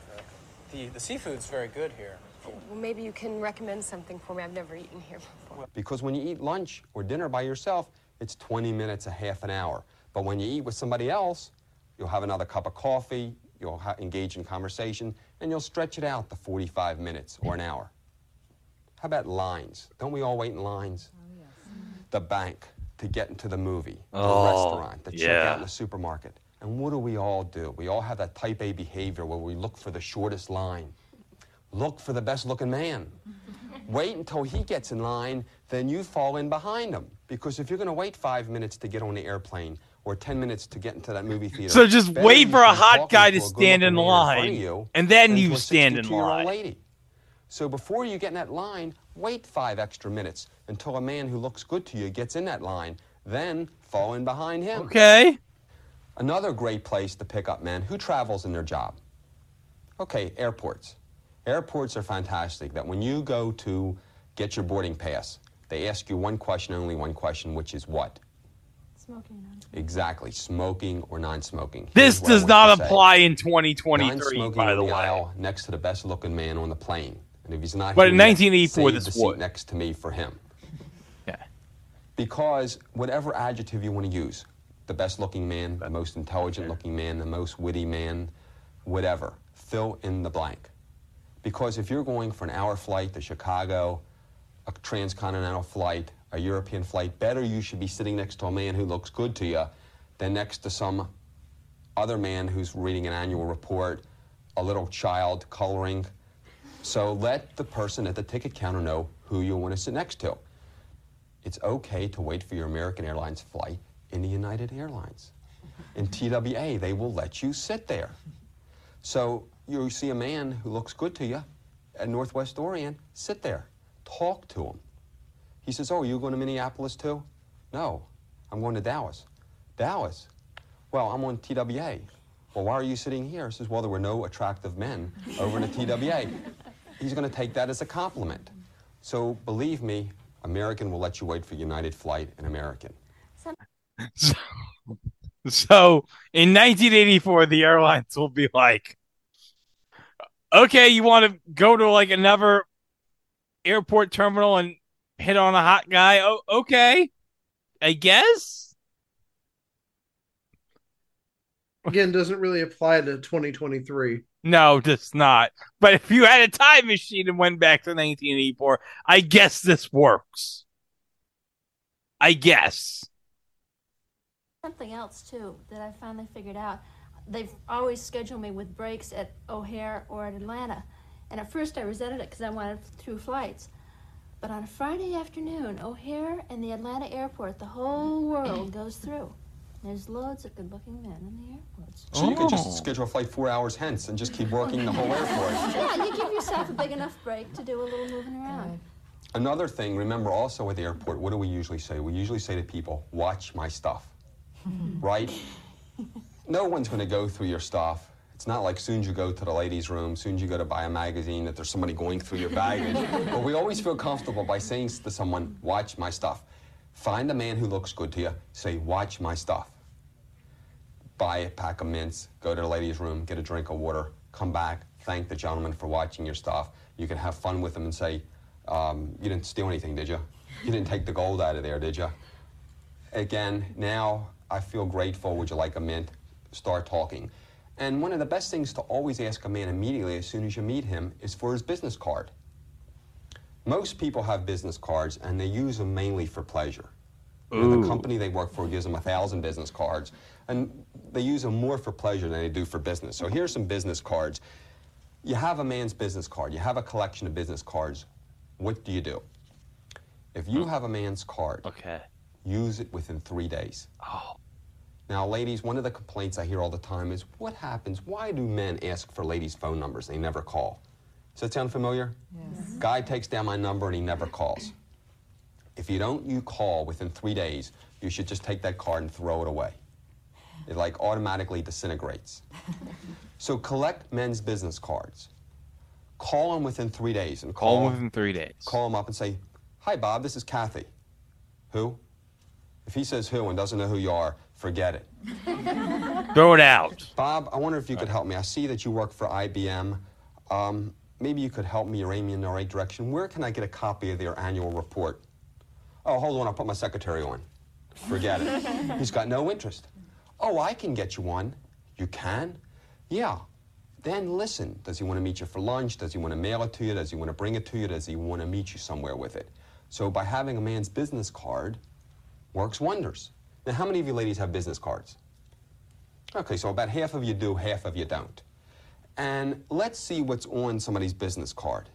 Sometimes, not to say there's anything wrong with your occupation, but you might think about getting another business card made mainly for picking up men.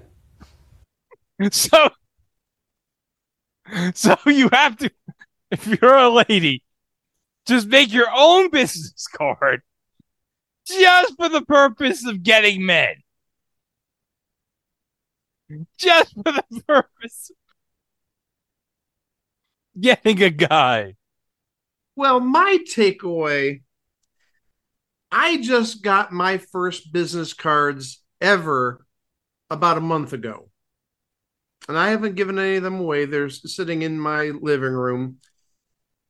And given the situation he's talking about, I can't just see a woman saying, oh, I've got this guy's business card, the guy being me, and saying, oh, I need to call up the guy who's a teacher and just ask him a random question. Oh, hey, yeah, I ran into you the other day and you gave me your business card. Can you tell me what the square root of 169 is? Just doesn't work when you're a math teacher. I'm sorry. Well, I mean, it does work in other circumstances, but not in mine. Yeah. Consultant.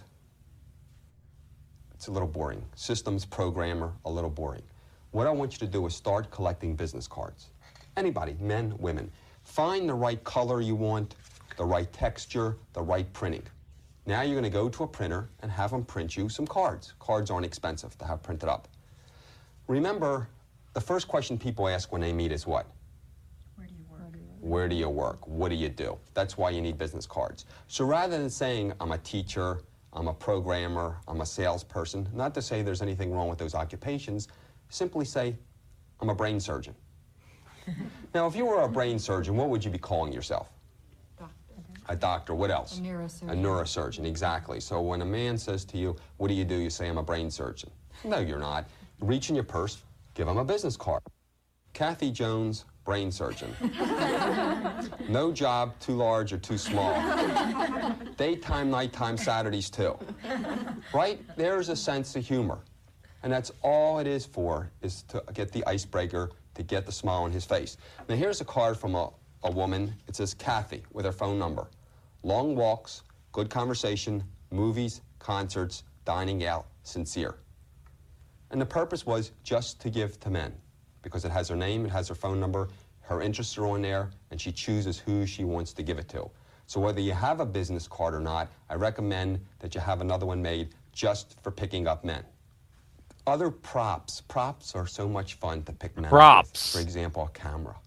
You don't even have to put film in your camera. Oh. You could be like Alfie. If you remember the movie Alfie, he never had film in his camera. Go to a place where there's a lot of men walking by. Okay. And look for a sign, a picture, a store, a statue, something that you would like to have your picture taken next to. And you say, excuse me. Excuse me. Would you mind taking a picture of my dog?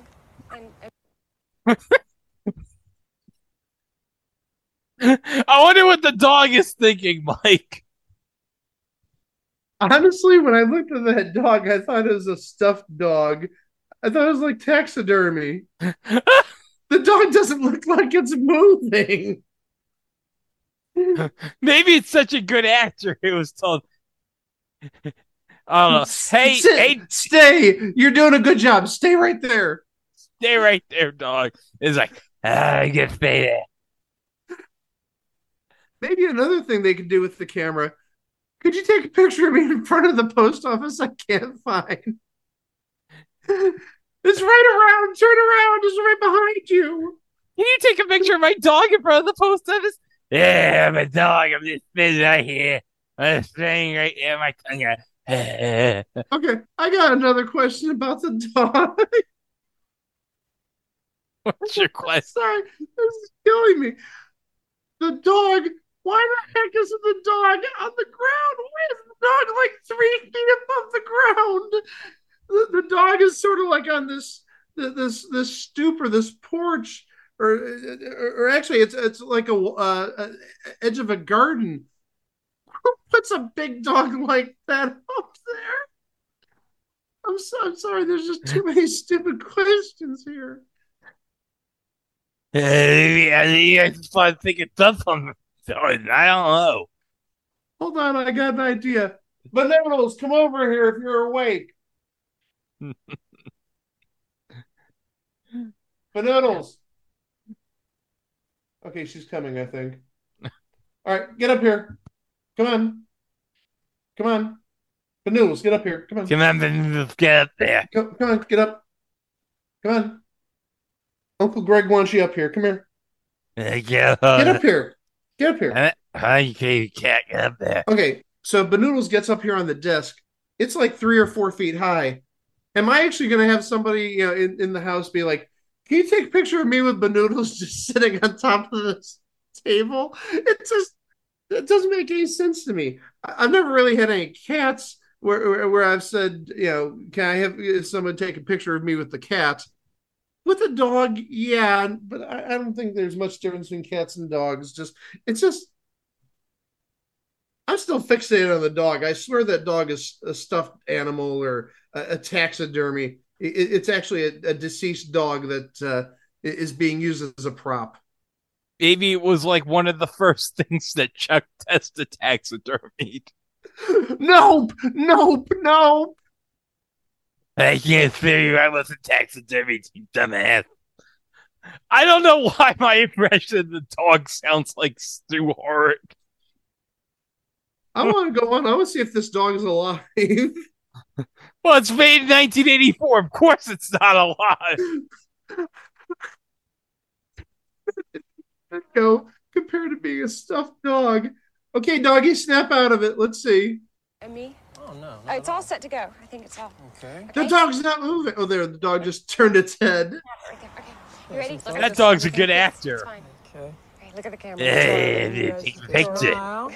And smile. Okay. Oh, well, let me. Good job, Rin Tin Tin. His name is Boaz. Go ahead. Oh, What? Hold on. Boaz. Okay, smile. Oh, thanks. Okay. Oh, well, let me take one of you real quick. Okay? Okay. Good. His name is Boaz. Go ahead. Oh, with the dog. Yeah. Boaz. Smile. Oh, great. That's cute. Take his head off. What do you need next? You need his name and address to mail it to him. So you say, Why don't you write down your name and address, and I'll send you a copy. Sure. What a darling. Yeah. Thanks. mail him a note saying, it didn't come out, you broke my camera. But I would like another chance to try again with your name and your phone number. See what happens, because if he calls you, what's he telling you? He's interested, exactly. How many people here have a dog? What kind of dog do you have? Just a cur, mixed breed. A mixed breed. German Shepherd Husky. German Shepherd Husky. Terrier. Terrier. Don't people like to pet your dog? Oh, yes. Again, go to a spot in town, wherever it might be, where there's a lot of men. Sit down with the dog. If you don't have a dog, borrow a dog. Any dog owner will let somebody else borrow their dog. The important thing to remember is to get a dog that will not take somebody's hand off. Okay? Take the dog, find a place to sit. Oh, my, what a cute dog. Oh, thank you. Hi, boy. Hey, Hey, let's just sit down there. Hey, sit down, pet my head. He's very cute. Boaz, eh? My name is Brenda. Hi. Hi, my name's Harold. Oh, nice to meet you, Harold. Hi. My next-door neighbor when I was a kid had a dog a lot like this. Same colors and everything. They're going to tell you their whole life history with dogs. But That's dogs good. are one of the best props to pick up men. Yeah. And again, if you don't have a dog, borrow one. You'll see the results that you get. How many people here like to go to parties? Everybody. Is anybody going to a party in the next Okay, week? before we go to a party, okay, I'm going to say this. If I asked my brother, hey, Matt, can I borrow your dog so that I can pick up a woman? You know what my brother's reaction is going to be? No! I should note that my brother's dog is at my house this week. So my brother's dog is actually sleeping in the den. Maybe I should go to like a park. Well, actually, no, I can't because it's cold as hell this week. Because I think the degree is like 20 degrees all week. But if it wasn't, I'd be going to a party like, hey, look, here's my brother's dog. It's 3 feet on the ground. Do you want to take a picture with me? and the dog. Oh, and we still got like 14 minutes to go. Week or 2 or 3. And if I said to you, can I bring a friend? Can I come? Yes. Can I bring a friend? Yes. What you do is whenever you see a man that looks good to you, simply say, some friends of mine are having a party next We're having month. a big party. Write down your name and address, and I'll have them mail you an invitation. Is there anybody who wouldn't write down their name and address? You didn't ask for anything. Some friends of mine are having a party next month. Write down your name and address, and I'll have them mail you an invitation. Now, you don't have a party to go to. A month goes by. Finally, 2 months go by. Someone invites you to a party. Oh, You say, thank heavens. Can I invite another guy? Oh, sure. Next thing you do is go to the card store and buy the best party invitations you could find. Ooh. The real fancy ones, the real expensive Good. ones. And send them an invitation. Just fill in the blanks, the date, the time. And then you write, Dear George, this is the party that I told you my friends were throwing. Feel free to bring along a friend. Kathy. He gets this invitation. Okay. He thinks everybody got the same invitation. Yeah. He's not going to walk around saying, did you get an invitation like this? Did you get an invitation like this? No, you automatically assume everybody got one. It's not like getting a Xerox sheet of paper that says George's beer bust with the directions. No, what you're doing is he thinks everybody got this fancy invitation. And hopefully he'll come. And if he doesn't come, call him up. But there's a high probability, not only is he going to come, what's he going to do? Bring a friend along with him. Oh. If you meet a guy, He's going gonna to bring a friend. He's married, if he's living with someone, don't let that deter you because he has friends. So to say, do you have any single friends who are as attractive as you, as witty as you, as intelligent as you? So that's the important thing of marketing, that just because a guy is married or a guy is involved, he may have friends as qualified, as attractive, as intelligent, as witty, that would become your new best friend. So don't be afraid to ask. Don't get scared, because if I saw you and I got your name off of your credit card or off of your baggage tag and I called you up and I said, would you like to get together? And you said, gee, thank you for the compliment, but I'm dating someone. Well, I'd say, gee, Bonnie, do you have any single friends that you think I might get along with? Yeah. Oh, yeah. There is a woman who works with me. There is my next door neighbor. So don't let the fact that a man is involved be a deterrent. Find out who he knows. Find out who he has, because he's got access to a network. He probably knows Just like more you do. men. Another great way to pick up men is with a reporter's notebook. Go A to notebook? stationery store. A reporter's notebook is a thin A spiral notebook. A notebook.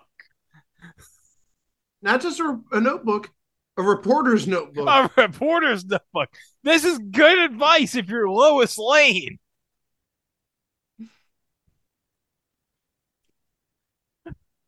You're trying to get that big scoop about all the single guys in town. Oh, yeah, baby. All the single men in town. I'm a reporter for so-and-so newspaper. Do you want to tell me where all the hot single men go? This is so stupid. Simply walk up to a man and say, Hi, excuse me. I'm doing an article on pickup lines. I wonder if you could tell me the most unusual line that a woman has ever used on you.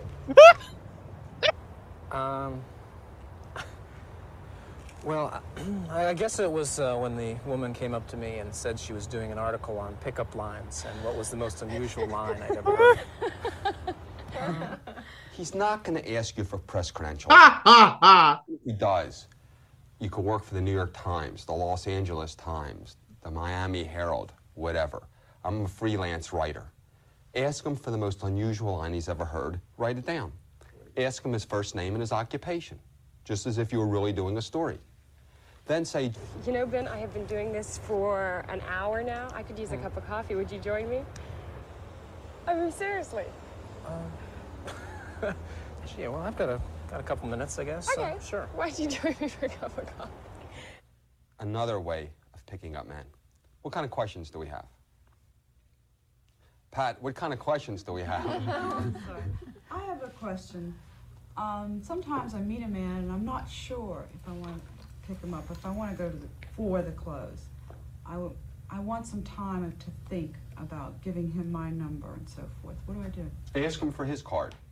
You'll meet men. You're not sure if you want to go for the clothes. You're not sure if you want to invest the time for a cup of coffee or a drink. Mm-hmm. Say to him, this is a busy week for me. Why don't you give me your number and let me give you a call next week. Oh. Haven't men been doing it to you through your whole life? Saying, give me your number and I'll call you next week? Yeah. How can you make sure when you pick somebody up like that on the street that what you've got is somebody that you want to see more of and that you don't have, say, Jack the Ripper that you're giving your phone number to? Right, the question is a good point, because how long do you have to know somebody when you size somebody up? In 5 minutes, you're going to have a handle whether or not you want to spend some time with them. And that's why I suggest a bright, outdoor, airy place for a cup of coffee or a drink, because when the waitress comes by and says, can I get you a refill, you say, gee, no, thank you, I have to be going.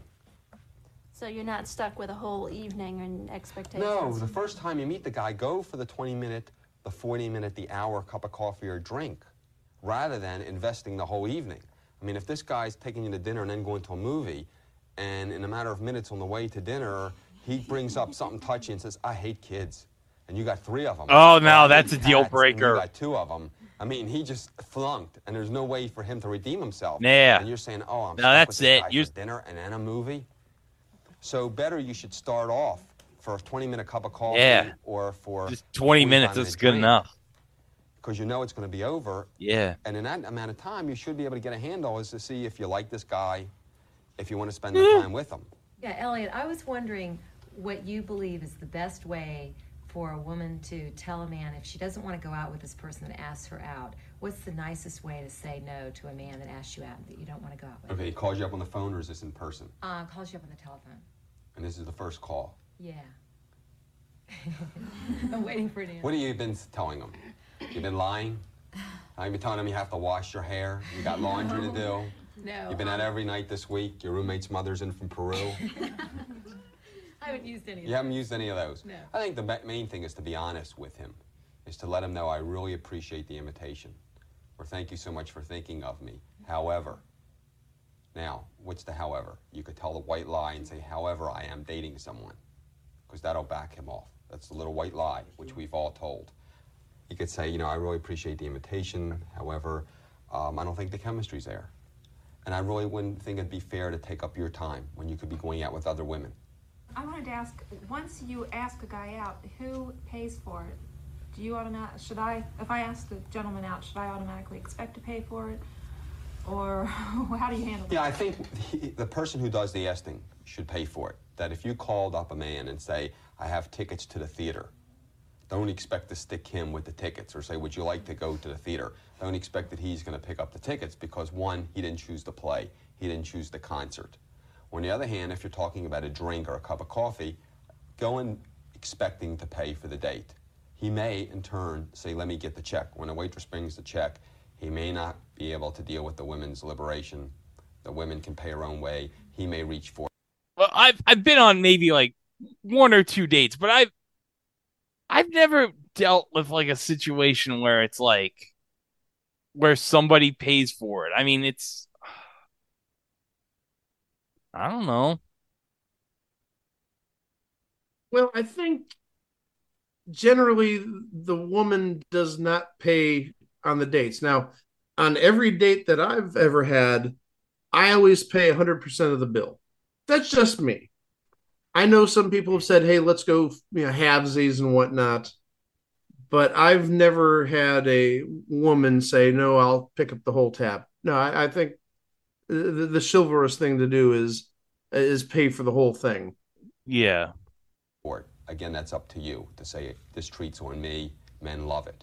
Or let me pay my half, men like it. Other men will be threatened by it or feel that's not the way it's supposed to be. They'll insist.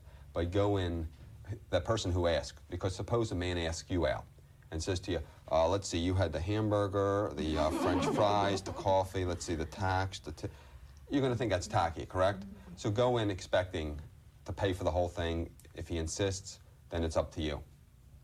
Okay, now that we've been talking, what do you do with all this? You have to decide what to do. I want you to practice for 1 month. Picking up men. 1 month. Just for practice. Not for keeps, just for practice. Okay, now, practice. You have to be concerned if you have any fears. And what those fears are. Is it the fear of success or is it the fear of failure? Because most people think it's the fear of failure. You might be concerned whether it's your new fear of success. Because what might happen You may be picking up men left and right. You may become like one of those Chinese acrobats. You know how they spin the plates, and when you get down to this end, you have to move back to the other end. You may have more men than you can handle. So be careful, because More all men. you're looking for is one good Just one one at a good man time. out of the many men. Now, what do you do with a man? You go out with him, you pick up a man, and he's just not for you. Haven't we all faced that? Yeah. You go out with a man, nice guy, not for you, maybe for somebody else. Don't dispose him. Don't dispose of him. Here's what you do. Say to him, you know, I think we should have a party. That obviously you're a nice person, you're a nice guy, but gee, the chemistry's not there. Maybe you felt the same way. Yeah. But I think you're a super guy. Why Yeah. don't we have a party? Party. I'll invite 10 ladies, and you invite 10 men. All the men will bring along a bottle of wine, and all the ladies will bring an hors d'oeuvre. So now what you're getting to do is to meet 10 of his friends. You know, a lady did that, and I called her up to check on something, and she said to me, Elliot, I got married. I says, you did? She said, yeah, I did exactly what you said at your pickup class. I says, what was that? She said, I met a guy. We decided to have a party. He invited 10 men. I invited 10 women. I met a guy there who was a doctor. I said, well, tell me about it. She said, well, we went out on Thursday. We spent the weekend together, and we got married the following week. Now, I can imagine his conversation with her mother. Hello, Mom. Hi, this is Jeannie. Yeah, I'm getting married. How long have I known the guy? Let's see, what time is it? Okay, I got a question. I highly doubt that anyone would have like 10 single men. If I was me, I wouldn't know 10 single men to invite to a party, and I don't think a woman would invite 10 single women to a party too. It's a different era and just different like social mores. Okay. Yeah, I'm thinking if you look back at like the 70s and 80s, more to the early 80s, if you will, having like swingers parties and stuff like those that. were common, yeah. Yeah, that was a lot more common, and I don't think that's as commonplace nowadays. So I think that's where maybe the difference is. Okay. But yeah, I mean, honestly, if somebody said, yeah, do you want to invite 10 of your male friends? Yeah, I've got 10 male friends, but I think that would be kind of awkward. Techniques work. All you have to do is take the risk, try them. You never know what'll happen. Remember, you're going to practice for 1 month. If you need to review this cassette, review it, watch it again, but don't procrastinate. The important thing is that there's lots of men dying to get picked up, and you're the lady that's going to pick them up, except you're not going to pick them up sitting at home. You're not going to pick them up if you don't go out. You have to open your mouth up. You have to use your sense of humor. Expect to get rejected, because you will. At the same time, expect to get accepted, because you will. Because you're the one who's Miss Sunshine. You're the one who's going to pick these men up, left and right. One good one at a time is all you're looking for. And no lady has too many men in her life, do they? So for 1 month, just for practice. We're not doing it for keeps, just for practice. You're going to have lots of successes. You're going to have some failures. If you have some successes, at the end of this tape, there'll be an address. Tell me your successes. Okay. Lots of people have used these techniques. There's been lots of marriages. That's what I want to know about. So tell us what happened. Tell us of your successes. Invite us to your weddings. Okay, that's the tape. It just ends that way. So, okay. So Mike, what did we learn from this tape? Flirt. Flirt. And flirt. And flirt. And apparently, you know, put your dog on a 3-foot ledge to have your picture taken. And, oh, yeah. Uh-huh. And apparently, you know, go to the produce department and ask for a guy to check out your melons. And please don't ask the man to inspect your zucchini or your cucumber or your bananas. Yeah. And also, another thing we learned is the post office is right behind you, you dumbass. Yes.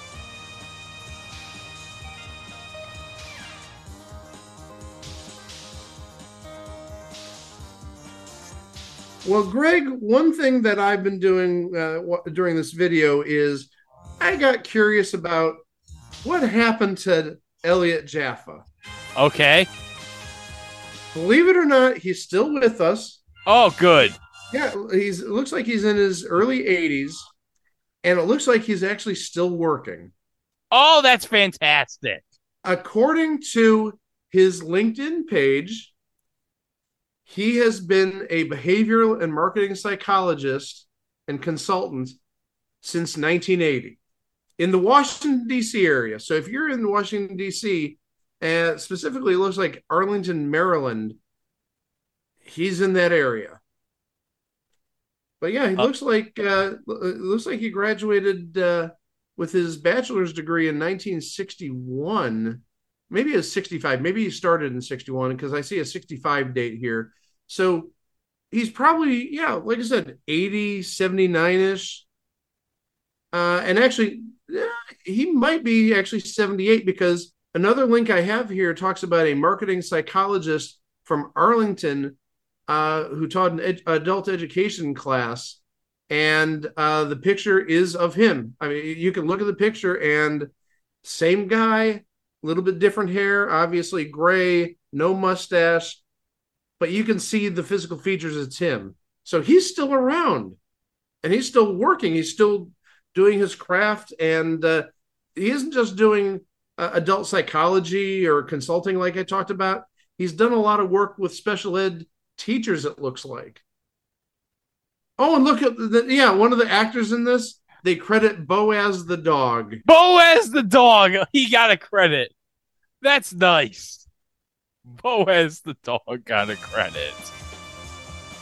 Restaurant location, courtesy of the Pawn Shop in Roslyn, Virginia. Okay, I'm looking to see if that's still around. Hold on. Roslyn. I love that there's a restaurant called the Pawn Shop. All right, hold on. Let's see. No, it's just bringing up like pawn shops. Oh, there is no restaurant called the Pawn Shop. Well, type the Pawn Shop in Roslyn, Virginia. Yeah, that's why I typed in. I typed in the Pawn Shop, Roslyn, Virginia. Yeah, there's no pawn shop, right? Well, let me see. Well, hold on. Hold on. On the Google, I got a result from a 1995 article from the Washington Post about the pawn shop. I doubt it's still with us, but at least in 1995, I can assure you that according to the Washington Post, the pawn shop still existed. Well, that's only 11 years after this video came out. Yeah. I bet you in 1995, that was the big hangout to meet all the men at. The pawn shop. Oh my gosh. Now, hold on. I'm sorry. I have to say this. Yeah. At the pawn shop restaurant, do you have like Rick Harrison there saying, well, I can't get you a really good man that makes $100,000 a year. The best I can do is I can give you this kind of ugly looking guy who only makes $28,000 a year. Does he like haggle you down to like a really, really bad man? He sort of ruins your dreams. Oh, hold on. Look who did the music for this. Well, I don't think it's that. I don't think it's definitely not that. But think about it. Could you imagine if that Jerry Garcia did the music for this? That would be absolutely amazing. That would have been absolutely incredible. But I highly doubt he'd have this crappy ass synth thing or whatever the hell this is playing over the credits. Oh yeah, the 80s synth. That's definitely not a Jerry Garcia thing. But just remember, this has been a production of Shirasi Video International, Washington, D.C. Well, Ben was right in the description of this. In short, flirt, and flirt. And you know what, Ben? You didn't save us 58 minutes. Sorry. But you know what this VHS tape gave us? Boaz the dog, number one. Oh, yeah. Boaz the dog. He is now part of the show lore. And we learned a lot about how you meet men, how you have to go to different places to meet the man of your dreams. And in 1984, this VHS tape was a thing on TV. If you sold out the $19.99 or $29.99 or whatever it was. This was 1984. I bet this tape had to have been $50. At least $50. But, of course, you can always go to our website at itwasathingontv.com, where you can listen to the 347 episodes that preceded this. We're on all social media, except for Facebook, where, unfortunately, we gave a lady the wrong address by accident. And I don't know what happened. We lost at It Was a Thing on TV on Facebook. But we decided, you know what, we got to get at It Was a Thing on TV podcast so we can try to impress the ladies even more. Because if we put podcasts in there, that's what's really going to get the ladies attracted to us as podcast hosts. But you can also find our episodes on YouTube. We can always stay up to date. Like, subscribe, and ring the notification bell to stay up to date on all future entries, including what we have next week. Well, hold on a second. Next week, we got our second Valentine's Day episode. And it's a very special episode. We're going to find some lost loves. But also, Greg. Oh. Next week, the Thursday episode, it's a milestone. And you know how we love our milestones. Yeah, when we did 100, we did Match Game Hollywood Squares Revisited. 300, that was a momentous occasion because for the first time ever in the almost 3.5-year history of this podcast, we found out that you love wings. That's right. I cannot believe that next week's going to mark 50 episodes, as I mentioned that for the first time.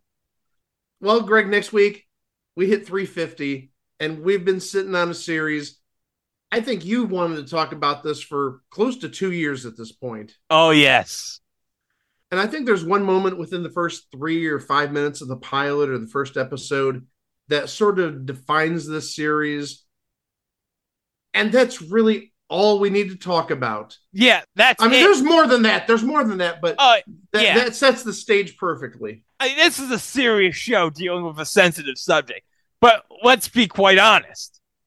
The one moment in this show is all anyone remembers from this show. And it's like, it's supposed to be played up seriously, but the way it's set up is just so stupid. It just is. Well, Greg, we could say that there's a number of celebrities who are fans of this show. We could say that Will Smith is a fan. Oh, yeah. And Charlie Murphy, I think, is a fan, too. Yeah, definitely Charlie Murphy. Oh, definitely those two at the very least. Oh, if he was still alive, I bet Rick James would have loved it. Rick James, Zsa Zsa Gabor would have loved this. Oh, yeah, Zsa Zsa. Oh, yeah. There's enough subtle hints for what we're talking about. And we've even talked about it. I think we talked about it this week. It wasn't this episode. I think we talked about it in 347. Maybe. I thought we referred to it in 347. Maybe. I don't know. Well, hold on. There was plenty of promos during Super Bowl 47 for Star Trek Into Darkness. So that might be a hint right there. Okay, there you go. On top of all the famous people we said that would enjoy this show. Yeah. And we have a mini-sode next week. That's right. Well, we got President's Day coming up. So what happens when you have to have a famous American president voiced by a legendary actor, and you try to plug this hot new coin that you want everyone to say, hey, this new coin, this is going to be the best. everyone's going to be wanting this coin. And everyone's reaction would be, no, we don't like this coin. Don't make this happen. We don't want this to happen like no bandit, no bandit. Does this have like the popularity of the presidential chess set? Yes, it does. Now, hold on a second. I doubt anyone with this coin is going to have one to buy, one to keep, and one to display, or whatever the hell it was they said in the battle for the White House chess set. Chico, come back. We need you to fill in the blanks here. Oh, that's one to buy, one to play, one to put away, and one for display a friend or something like that. It all rhymed. I forget what it is, but I'm not going back to take a look at it. But also, I do think we need to acknowledge, Chico hasn't been here this week. He has earned a well-deserved vacation, so we're taking the lead this week. But he'll be back soon. Yeah. But you'll know all about those subjects that we discussed next week, right here on It Was a Thing on TV. For Mike, I'm Greg, and we thank you for listening, and we'll see you back here for the next one. Row! Much, much, much later. Down the street, this man is getting closer to you. The closer he gets, the better looking he gets. You have to have this man. You have to pick him up, but he's getting closer. And remember, if he passes you, it's just like a football touchdown. All he has to do is cross that imaginary plane. And if he crosses you, he's out of your life completely. You can't say, Shane, come back, Shane. Okay, this man's getting closer to you. How do you pick him up? Excuse me, I wonder if you could help me. Can you point me in the direction of the post office, please? Yeah, this is the tip we were just talking about. We've been showing highlights from his 80s VHS tapes and loving all of his tips for ladies trying to pick up men. And Elliot Jaffa might just have some dating advice for all you single people trying to navigate the dating world right now. Elliot Jaffa joins us this morning. Good morning. Good morning. How are you?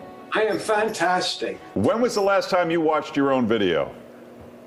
Wow, probably over a year ago. Okay. So do people reach out to you? I mean, I'm sure in the world of the internet, these make their way around. And how do you look at these with eyes from 2022? How do I look at them? Yeah. My hair was different. I don't buy it this color. So when you were showing the clip, I was saying, boy, I was a good-looking guy in those days. So I had some credentials. Do you feel like your tips hold up? Absolutely. This is the fun side of what I do. I'm a behavioral and marketing psychologist, and my job is to work with organizations, companies, how to generate increased revenues. So you have to strike while the iron is hot. So when you see somebody, just like the clip that you sold, if you cross that plane, that man, that woman is out of your life forever. So you stop them and say, excuse me, and can you aim me in the direction of the post office or something in the direction that he's walking? And he says, you're going the wrong way. And you go, oh, so you got to practice in front of a mirror. So you start walking with the guy. Ladies, then you immediately turn and say, hi, my name's Anne Marie. See, she needs this help from what I hear. Hi, my name's Anne Marie. And luckily, hopefully, he'll shake your hand, assess that you're not diseased, smile. Mm-hmm. You've made physical contact. Now you're walking with him. You don't know when he's going to stop. So you look at the guy and say, if you're not married, engaged, or in love, would you like to meet one morning next week for a cup of coffee? And that works. Yeah. You've heard from the people that works. Look, if you didn't talk to that guy, you know what you're going to be doing the rest of the day? Telling all your friends, I saw this fantastic guy, this handsome guy, and I didn't do anything. He said, you think he's going to be back there tomorrow or next Tuesday? No. Yeah. Hey, Elliot, I like your videos, but I do wonder one thing. I do wonder if you overestimate men just a little bit. Because me personally, if I were making a video like that and I were speaking to a room full of women about how to get a man's attention, you know what I would say to them? Smile at him. That's all it takes. You're absolutely right. But besides the smile, throw in physical contact and go for the clothes right away. You're absolutely right. Yeah. Elliot, did you ever get married? No. Who would want me? What's going on? Come on. What's wrong? Look, I don't know what's wrong. I thought I was going to get married like a couple years out of college, and then surely by the time I'm 25 and 35, and I have a fantastic girlfriend. I have a fantastic best friend who's a woman. I got a dog who keeps me honest the whole day. No, I never got married. Huh. So, all right. So, for those who who haven't seen us do some of your excerpts, we want to play a couple, and then maybe we could talk about them afterwards. This is about something we've been talking about here: closing the deal. So, let's take a look. Always borrow something that belongs to him. Now, you ask a man to borrow a pen. A man keeps a pen in one of two places, either the breast pocket of his jacket or his shirt pocket. So you say, Excuse me, do you have a pen I could borrow? He pulls the pen out. Now, as long as you have his pen, what's he going to do? Track you down. With you. He's going to stay with you. He's not going to say, That's a gold cross. You can keep it. I have several more at home. No, he's going to stay right there with you. Because as long as you're holding his pen, he's going to stay there. As long as I have your pen, why don't you give me your name? There you go. There you go. Are you sure that this deceit and manipulation is the way to go? Absolutely. Absolutely. No, have you heard? Come on. Wait a minute. Let me go with you. Men are not used to getting hit on. Women are. Come here often. What sign are you? Yeah. Where do you work? That kind of crap. But men are stupid. I admit I'm stupid. A woman's hitting on me, and I'm not even realizing it. So you're literally taking the guy by surprise. He's going to give you that phone number right away. He's going to put his phone number in your cell phone right away. That's how fast. It's like snatching a woman's purse. You don't look and see if she's got credit cards or money. You run with it and you look later. So this is the same thing of strike while the iron's hot, and then you go for the clothes. Okay, now have you heard from women who have gotten married as a result? I used to be in the singles business. So I would throw in. I'm in the Washington D.C. area, so I would throw 2 single parties a year, have between 500 and 700 people. Oh. And at that time, back in the 80s, I think there were about 23, 25 marriages that people called me and told me about. Yeah. Wow. Hey, I think we have time. I think we have time for one more clip. Sure, go ahead. Let's say the number one place to meet men, no matter where you live, the financial district. But wait a minute, there's a problem. And you're going to say to yourself, well, gee, I don't work in that part of town. I work in another part of town. You know what? You ever heard of annual leave? You ever heard of sick leave? How many ladies would call in sick Monday morning if they could meet a Superman? Yeah, just about every one of you. So take a sick day to meet Superman. Does this hold up over the last 35 years? Absolutely. And you know what else holds up? On a rainy day, go down there with a big golf umbrella. When you see that guy walking down the street and he's got a suit on or a sport coat on or even a shirt on, you hold up that umbrella and you say, you got to hold it, but I'll walk with you. So there you go. Chivalry works both ways. I love it. You know what? We could have you back quite a bit. You still got it, Elliot. Hey, talk to the producer. Get me on the payroll. Yeah, good luck there. Well, good luck to you. It's great to check in with you. Glad you're doing well.